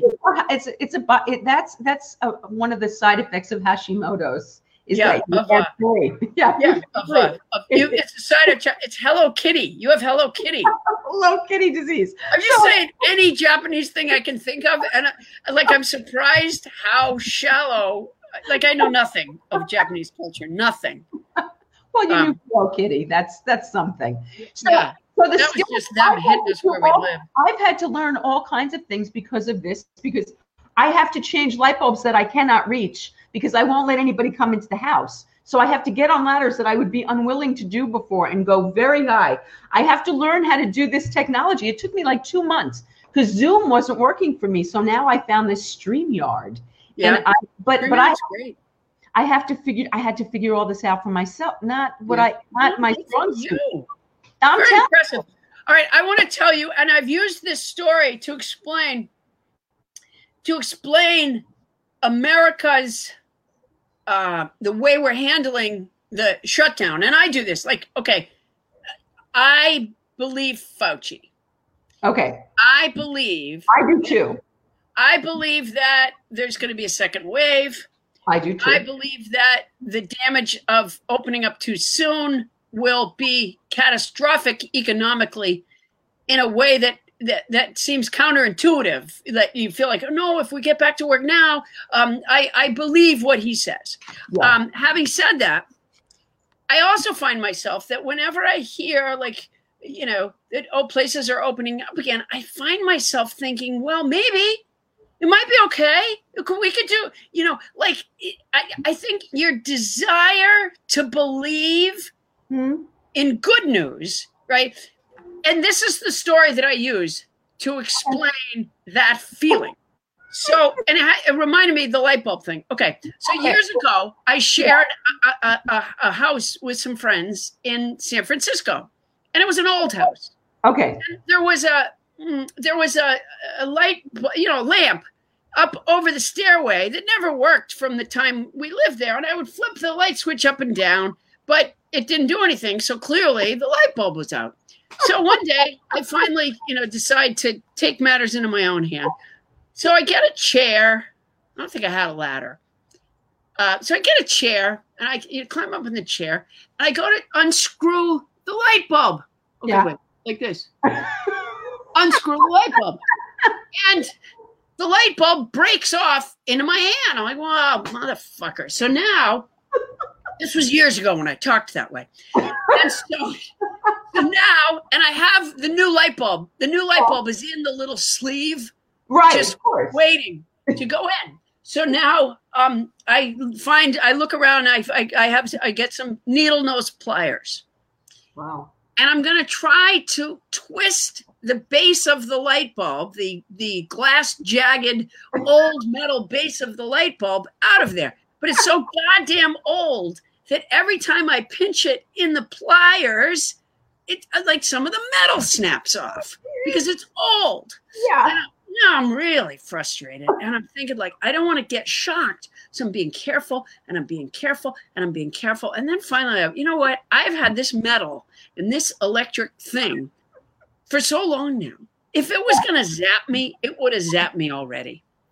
So I take the needle nose pliers, follow along closely, home repair people. I take the needle nose plier. I'm standing on the chair, and that new light bulb is waiting over there. And I jam them. Up into the light socket. Oh. And I am blown backwards off the chair. And I land on the new light bulb, which makes a loud pop. And I have a black streak that just goes up my arm. And that's how I feel about this reopening thing. It's like we try to do, okay, we're going to do careful. We're going to do it gingerly. We're going to be very careful. And then we're like, oh, come on, we're not sick. We're fine. Look, we're fine. And then everybody back to work, that's the jamming the thing up into the thing. We are going to be blown backwards off of our chairs onto our new light bulb. That's what's going to happen. And we're going to have a big fucking black streak up our arms. Here's the thing that's scary about that is that I just read last night that this new strain, it keeps, the virus keeps morphing and changing. Yeah. This second wave, they're already figuring that we're in the second wave already. This second wave, yes, they're saying it's not showing up in a week or 2 weeks. It's not showing up for 3 or 4. People are asymptomatic for this long time. So they're moving in the world and they're getting everybody sick that they're coming in contact with. Wow. And it's where did you read this? I'm telling you, I get these alerts. You read this in Nervous Nelly magazine. That's where you read it. I have the COVID crazy Gazette. You read it in Nervous Nelly magazine, and they are not a trustworthy source. I'm going to send you all my news sources. I'm going to post all my links.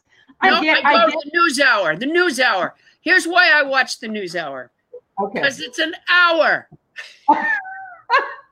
it's it's titrated. It's what's the word in museums? I can't think of the word.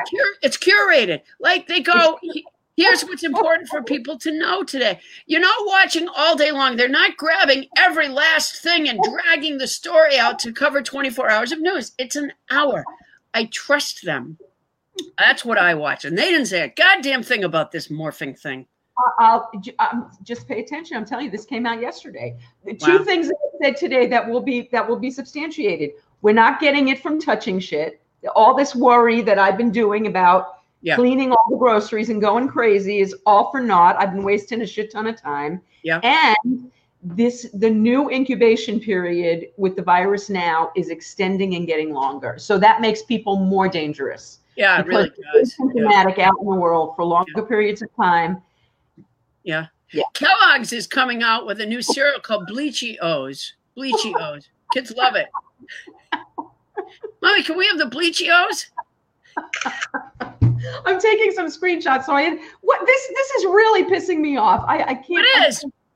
Ow! I can't. What happened? It looked like a bird just attacked No, her. I don't know what is going on with this. It's really annoying me. With what?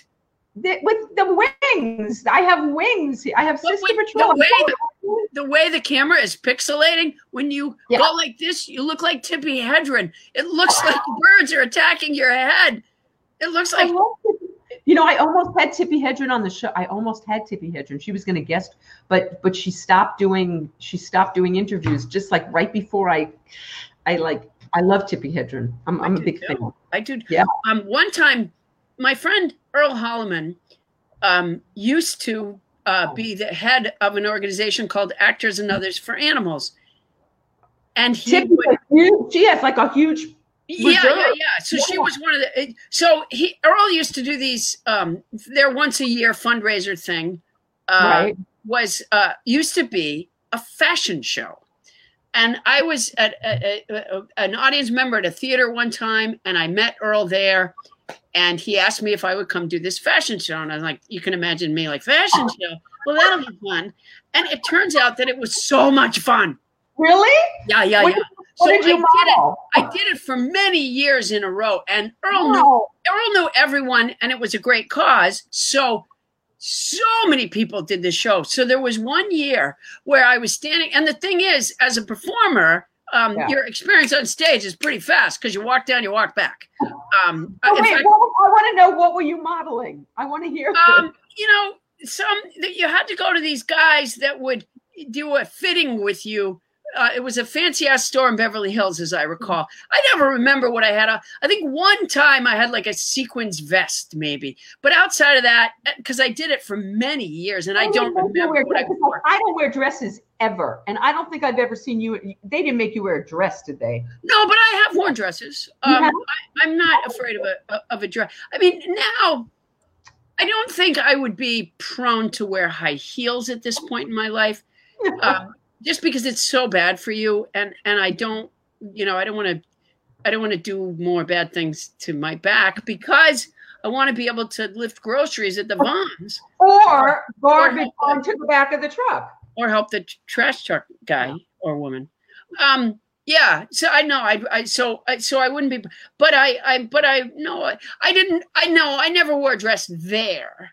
But there was a point to this. What the hell was it? Oh, I know. So one time I'm standing in the line waiting to go on because we all had to stand in line together because you could.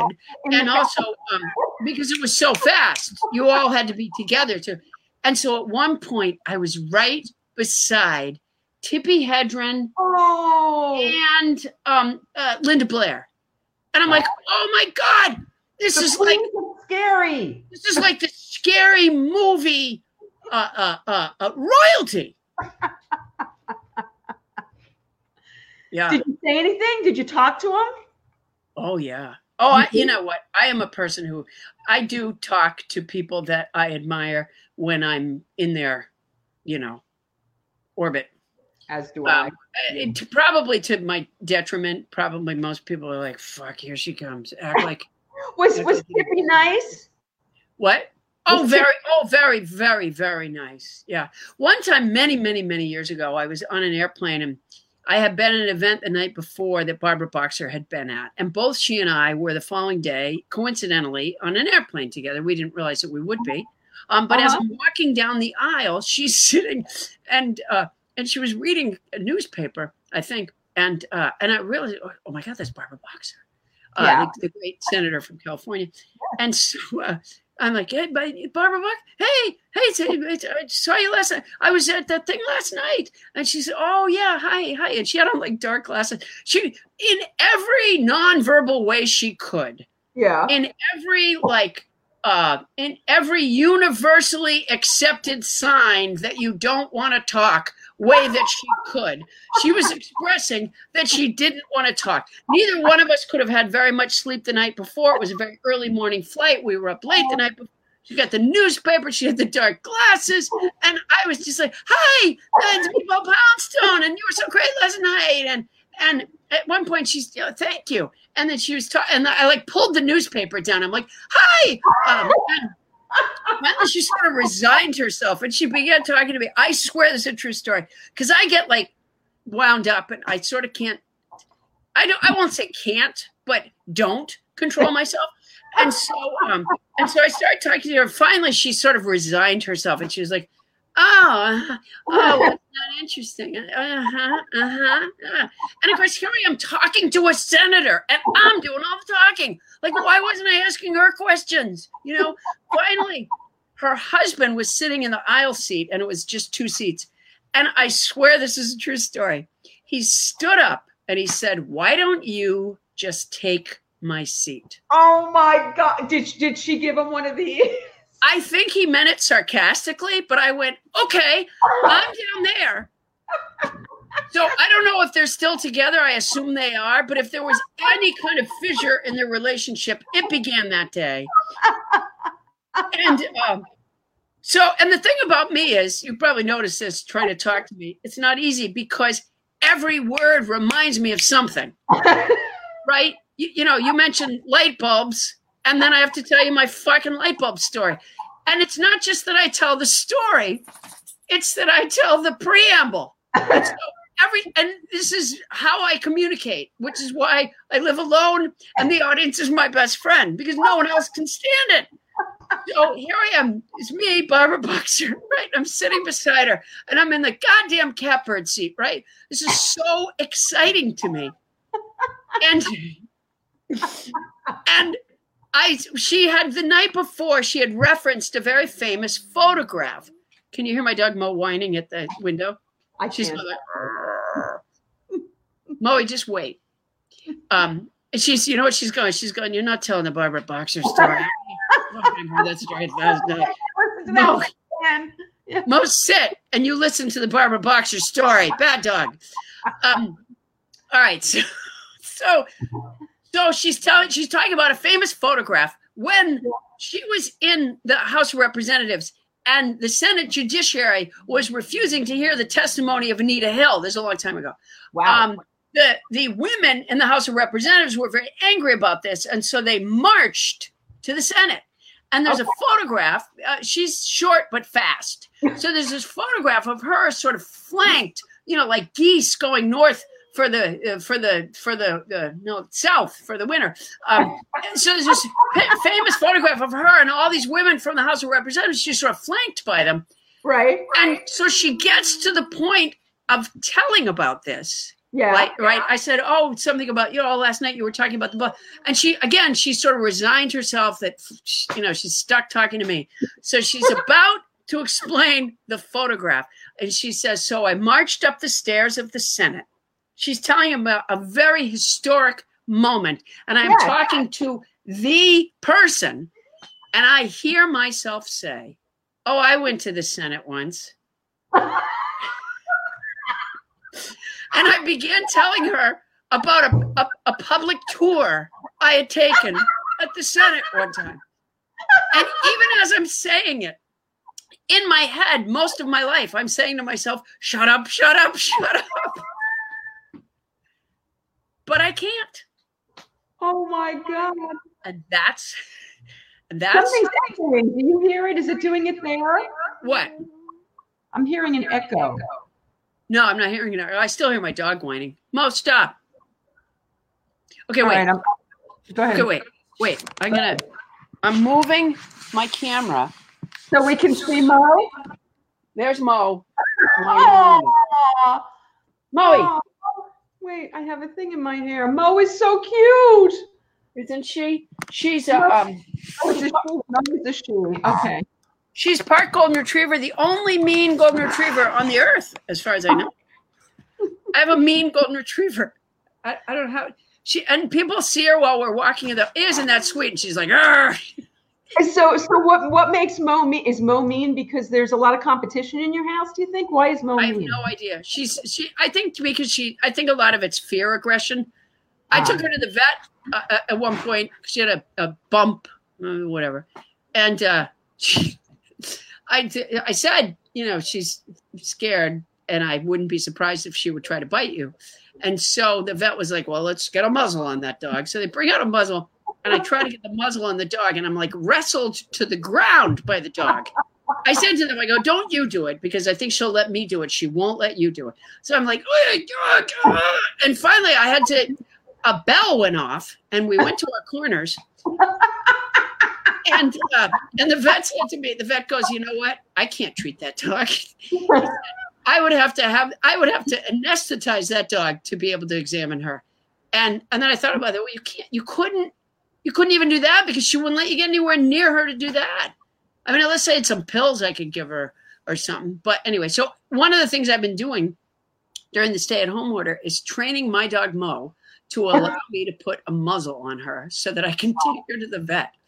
So, Paula, tell me what skills have you learned in this pandemic? Would you say? What, is there stuff that you've had to master now that we've had this situation? Well, I've been working on some skills. Like I've been learning to walk on a tightrope. Because? Yeah, because I don't want to waste this time. You know, and what with the weight loss, I thought, how hard can I fall? I'm 15 pounds lighter than I used to be. So I've been doing that. I spent a lot of time training my dogs. We train every day. And yeah. How does Mo do with the other animals? Is Mo mean to the other animals? A little bit. I supervise her pretty carefully. I have a couple of cats that are really old and ailing. And I think that if my cats are all indoor, I think that if they were outdoor cats, there would be a night where they just didn't come home, where they would go looking for a hawk or a coyote to just finish it up. But instead what they do is they wander around my house. They're so funny. It's always the two of them, and they weren't particularly close before, but they're always trying to get into a cabinet or a closet. The minute you open a door, as old as they are there. You open the closet door. And my cat Clue is so skinny. I swear to you, I am not exaggerating. My cat Clue is that thick at this point. She's so skinny. She's like all head and just like a stick drawing. And when I open the cleaning closet, which I do a lot, she'll be right there. And I don't see her all the time. I've shut that door on her. And wouldn't you think that would tell her, boy, I'm not going over there again. But she comes right back. I've cut that cat in half with the door more times than a magician's assistant. And it doesn't make her not, she still wanders over. And I can feel the door like not shutting. I'm like, motherfucker, it's the cat again. And of course I feel horrible. I don't want to hurt her. But I'm like, wouldn't you learn? Wouldn't you figure out? Don't go stand. But I think her instinct to go away is so strong. So Mo, I'll go into the living room, and I don't leave her with them for very long, but I'll be doing something and I'll run back in the living room, and Mo will she's part golden retriever and part Newfoundland.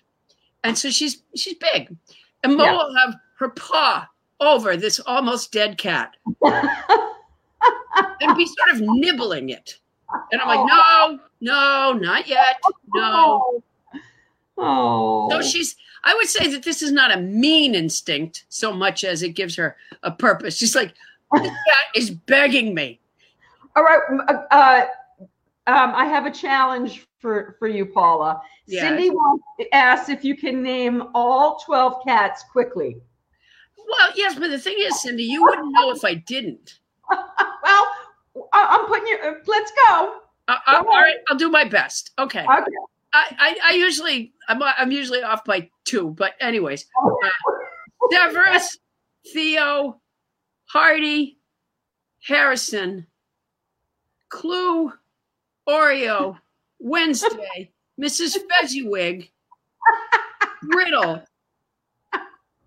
ShamWow. Wait a minute. What kind of name is ShamWow? She's long-haired.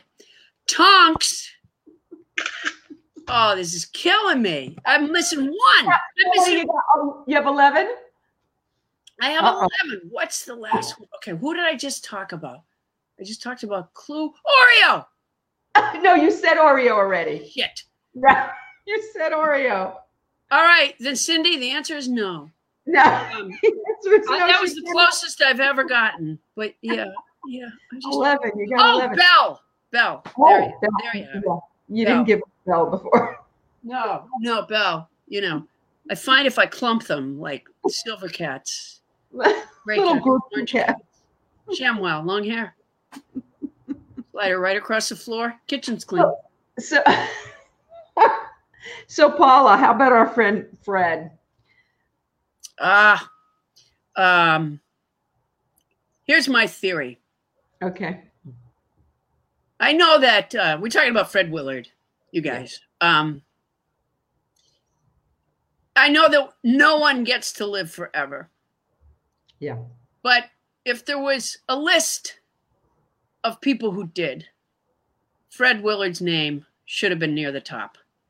He's just the sweetest guy, you know, and his wife, who died not that long before him, like maybe 2 years. Yeah. Fred and Mary Willard. When I would go to functions, you know, Fred was one of the usual suspects. Yeah. He was always at, like, I went to a PETA thing. They were honoring Fred. I went to a memorial for a friend of mine. I bump into Fred and Mary, and I went to an event that Sheila Kuehl put together for California One Care. You know, Fred's on the bill. I got, you know, everywhere I went, I kept, you know. Not to mention all of Phil's pizza nights, Fred. Right, exactly. And sometimes, because I'm single, I go most places alone.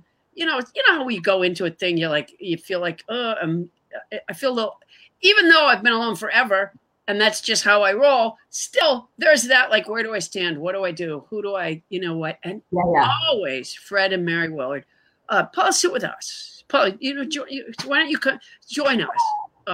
Even at times where I felt like a pariah, and so I was so grateful. So and obviously comedically, it's an enormous loss.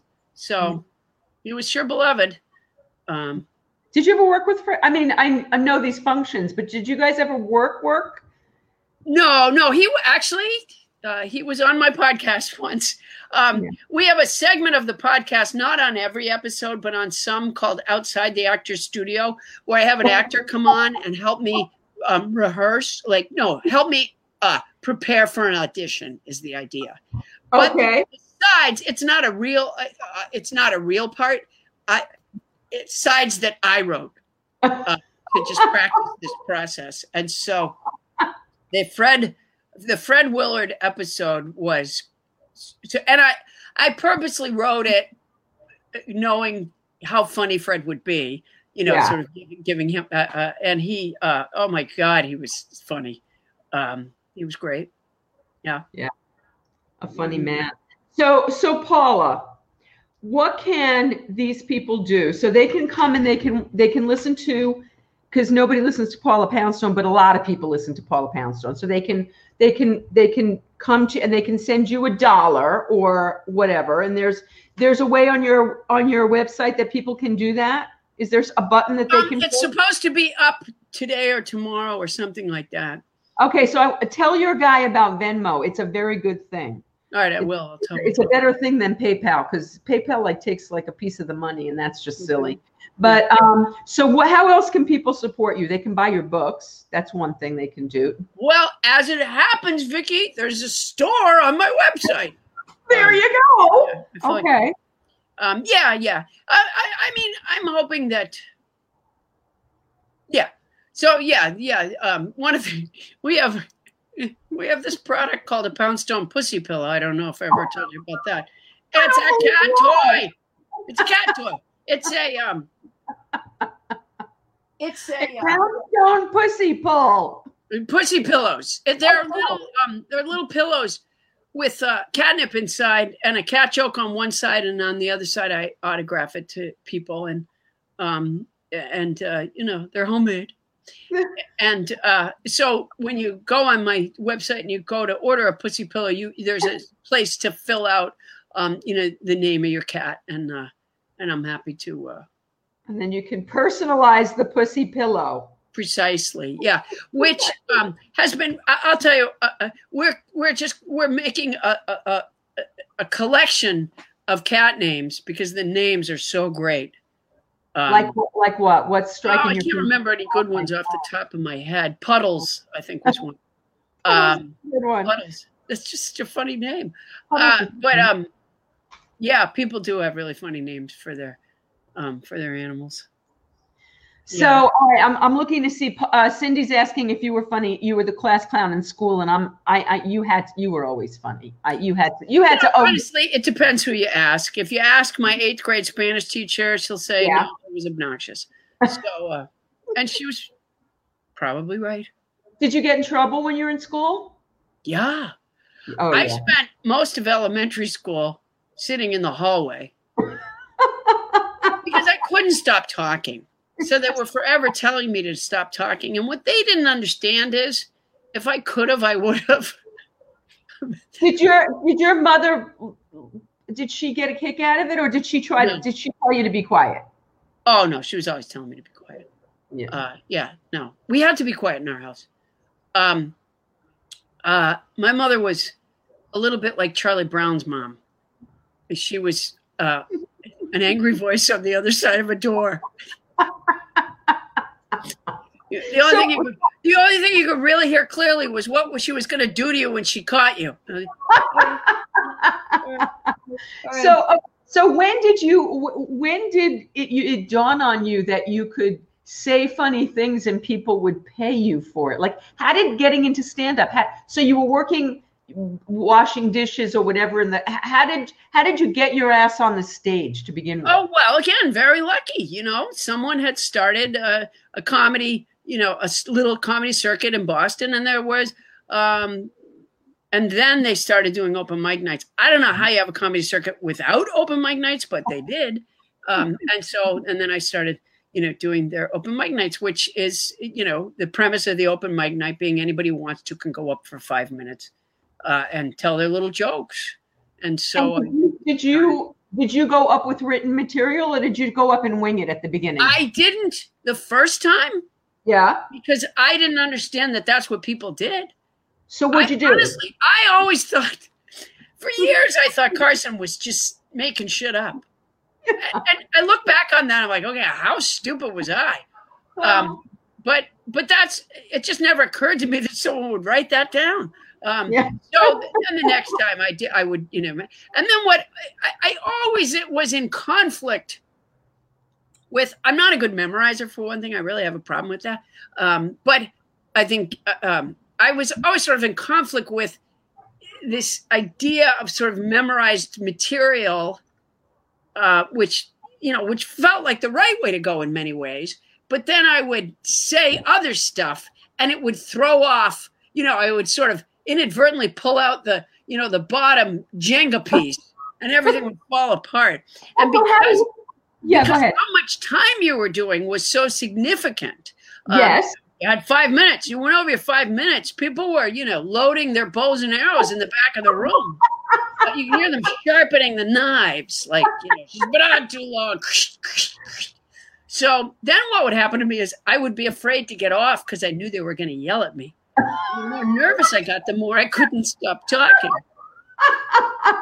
So I was not a beloved member of the. So how do you do it, Paul? So if you have a memory issue and you have to go do an hour, how do you get from your opening bit to your final bit, and you're going to get there, and all the stuff in between? You don't. Well, now I don't. I mean, who knows what it'll be like if I ever get to be on stage again, which is the thing that I used to do. I used to go on a stage and people came and they gathered in front of me. It was great. But the way I have worked for many, many years is I have sort of a Rolodex of material in my head, if you will. And, and then, it's sort of, or I used to say to people, sometimes it's like that game at an arcade where you go into a glass booth and they blow paper money around or whatever you can grab onto, you can keep. That's like me with material. So I have 40 years of material flying around in my head somewhere. And whatever I can grab onto while I'm on stage, I'm happy to tell it. And outside of that, my favorite part of the night is just talking to the audience. Is it different? Is it literally different every night? Yeah. It is. Yeah. But you know how to get from the beginning to the end. You know where you want to go, or no? No, not really. No. I mean, I would usually, I did for years end with the same thing. But a lot of times people would say, okay, like you could be, an MC would say to you, okay, what's going to be your last line? Because we have to know your last line. I'm going, well, I don't know my last line. I go, how about this? I'll say, good night. Okay. Yeah. So Paula, I seem to recall, I'm gonna ask you one more story. I seem to recall something about getting on a bus and not having enough money. Am I making this up? Did you like No. you? This Yeah. is a real story, right? What's that story? Well, when I was working in Boston as a stand-up comic, and Mhm. not full, not that's not how I made my living. I made my living at that point. I think I bussed tables or something at the Copley Plaza. But I wanted to see what clubs were like in different cities.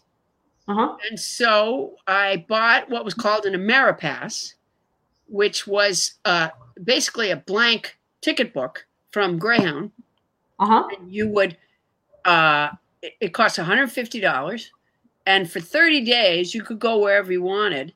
But So it was like a Euro. It was like a Euro. They still have those, right, in Europe? I don't right? know. I'm not a big world traveler. Okay. But yeah, and of course you have to keep in mind that if you decide, like, if I was in Massachusetts, so if I decide, well, I'm going to go to California, well, that's going to take, a week to get there. So that's 7 days of your 30 days gone. So I was a little bit strategic about where I went, but I lived on the bus. And, a lot of times you had to, like, I forget. So no hotels, no. No. I would stay if I was in a town where I knew somebody.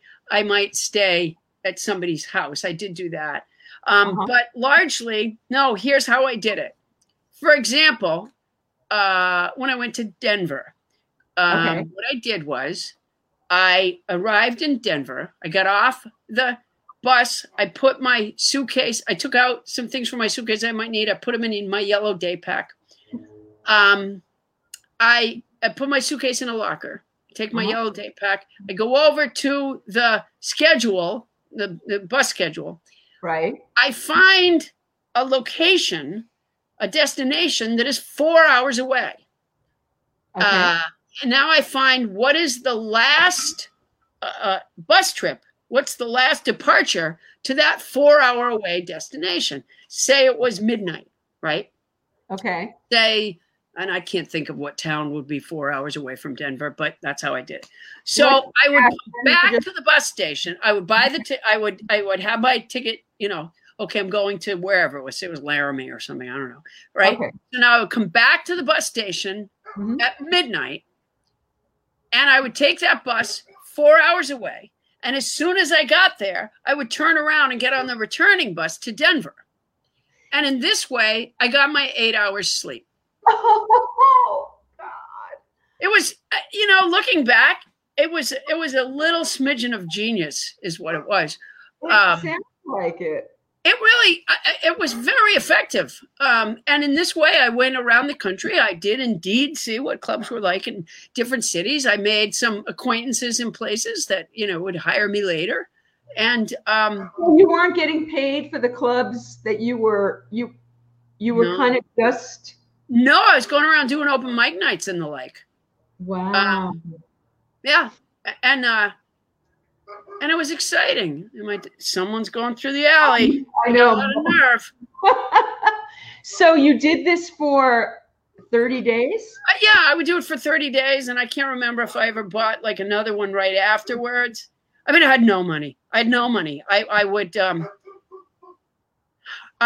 remember that I had for food.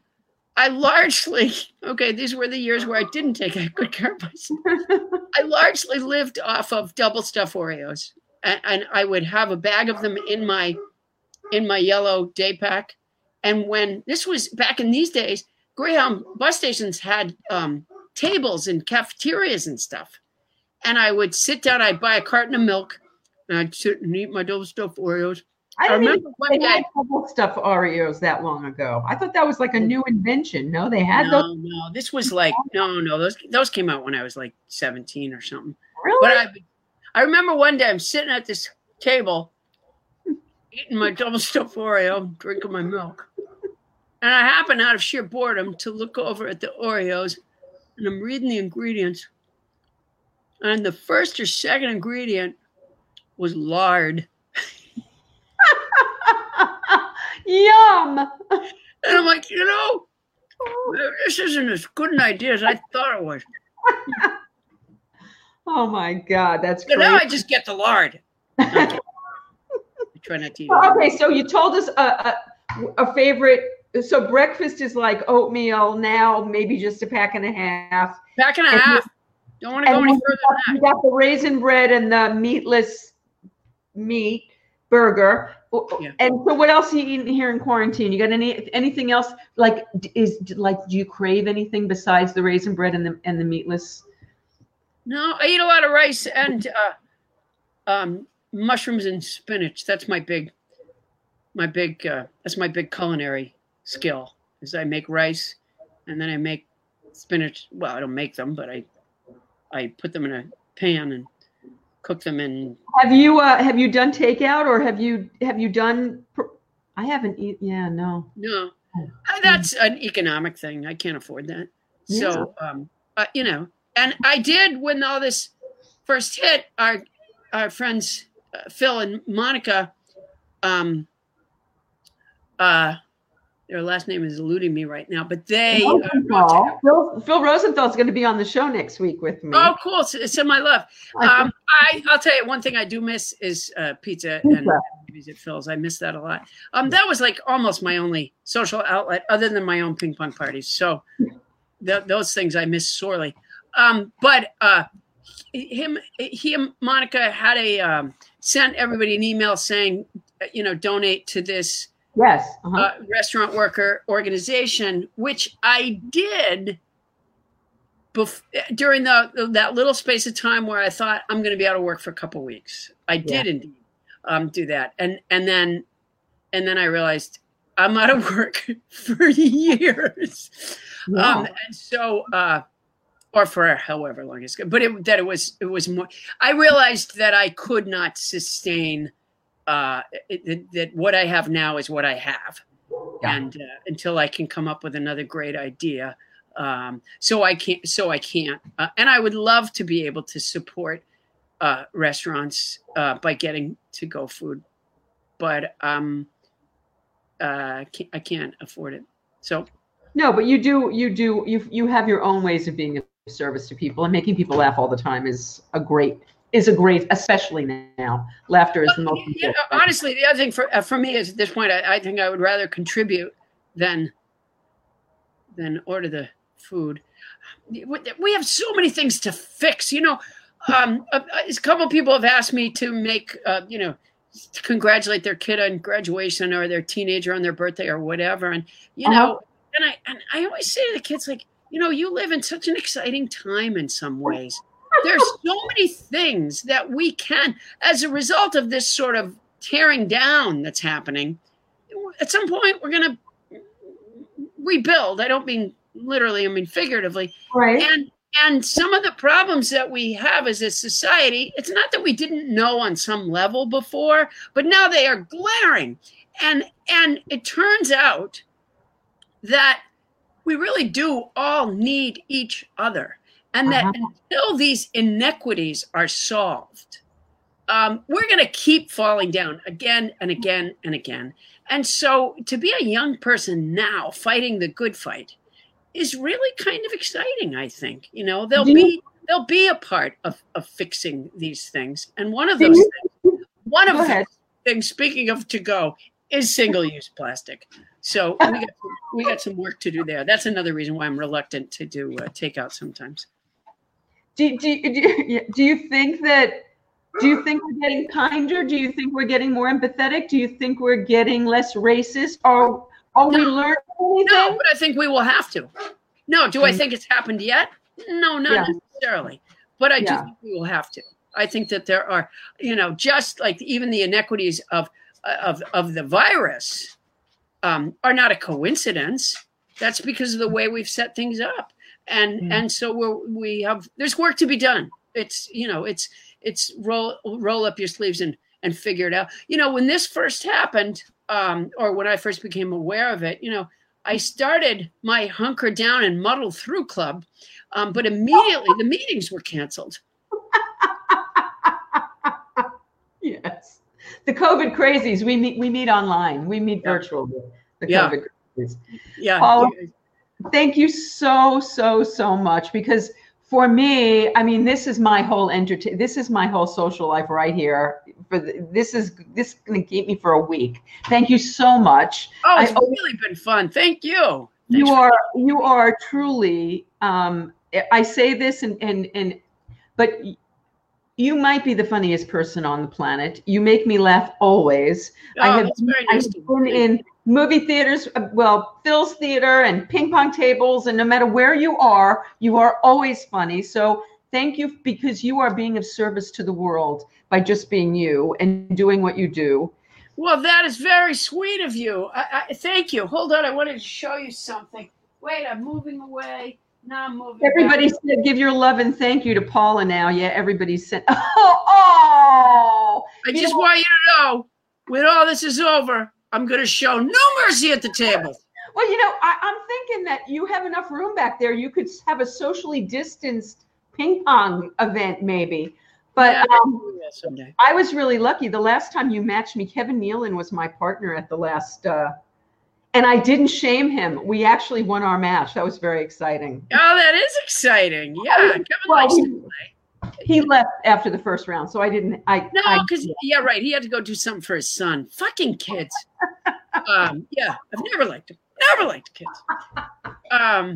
Yeah. Well, we'll play again. That I have to tell myself that every day. I have to say to myself, we'll play again. You can't go out in the backyard and play with Mo, huh? And Mo can't play. No, I do have a machine that shoots the balls at you, but it takes a little bit of.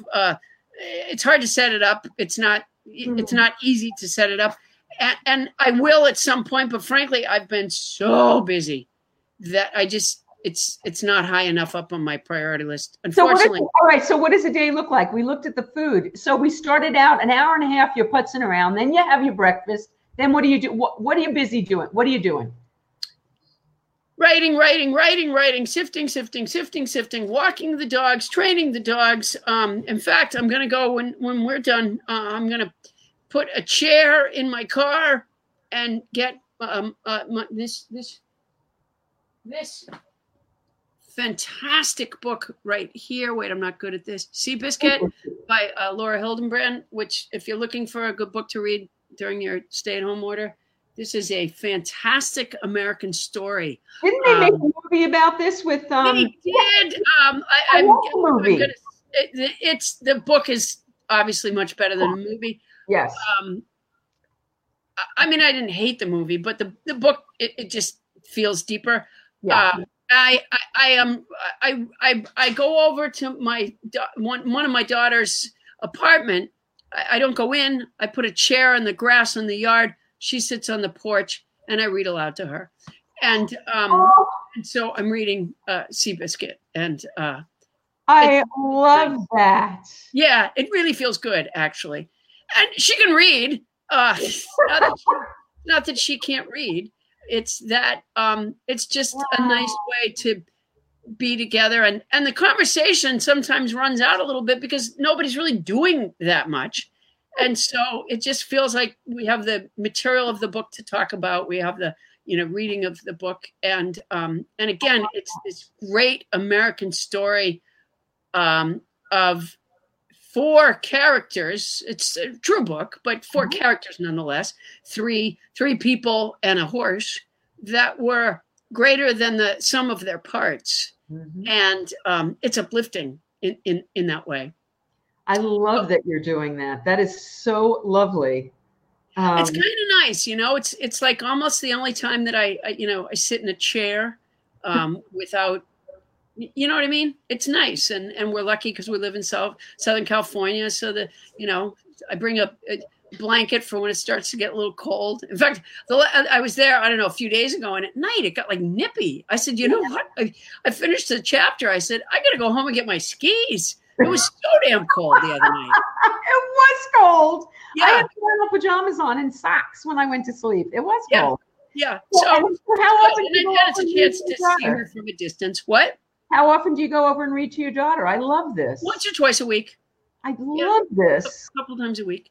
And I from the very start of the shutdown, I mean, I remember tweeting one night to people that if you can get your teenager in your home to, let you read aloud to them.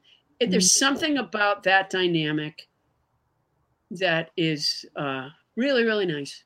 And again, you have the material in the book to talk about, which is nice. You have that in common. You may even disagree about the material in the book, but you have that in common, and it's nice. Reading aloud to my kids was one of the joys of my life.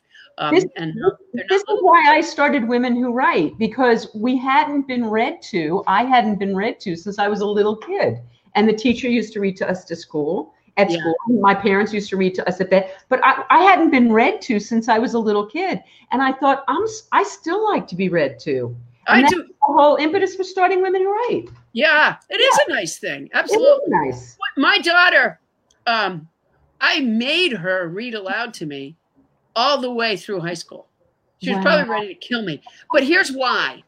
Because if I didn't do that, I wasn't certain that she was actually doing the reading. And I believe that she would have been illiterate were it not for me insisting on that. And what's funny is now, every now and then, somebody will mention the title of a book, and I'll go, "Oh, Tosha read that to me." Because she was a con artist as a kid, much like me. And so she would pretend to be doing something and not. And the school wasn't going to push her. They weren't going to insist on anything. My oldest daughter has cerebral palsy.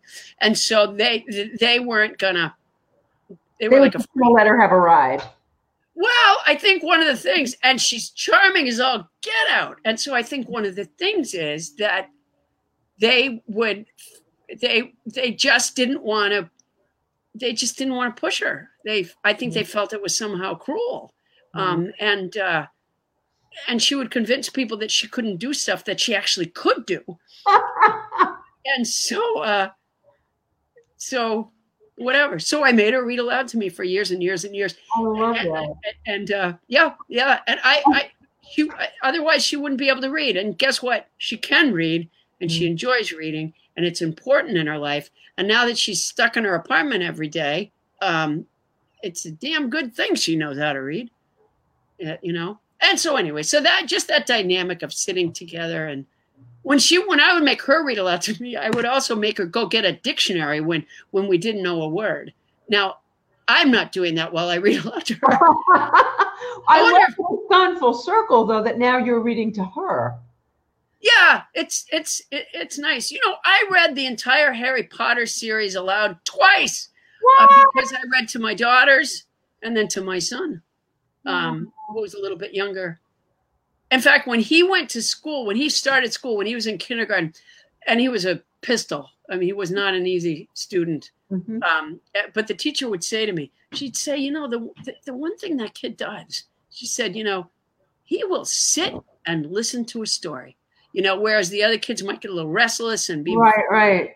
That kid would sit. No other time of day was that the case. She said he would sit and listen. That's because I would put him to bed first in our house, of course. So I'd read to him for a little while, and then I'd go in to put the girls to sleep. So I'd read to the girls for a little while, and he would creep out of his room and come in and say, could he sit and listen while I read to the girls?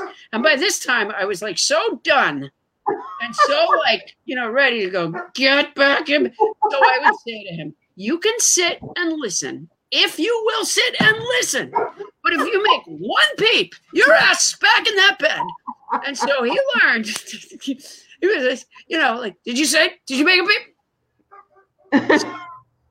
So I forced my children to listen to me read aloud. That's my first dog. No, maybe my second dog here at the house was named Ramona. You know why? Because Ramona the Pest was the first chapter book that I ever read to the girls. And I would argue that it's still one of the best books I've ever read.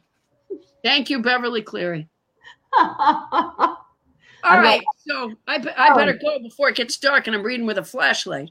Well, thank you. Have a wonderful time reading aloud. Thank you.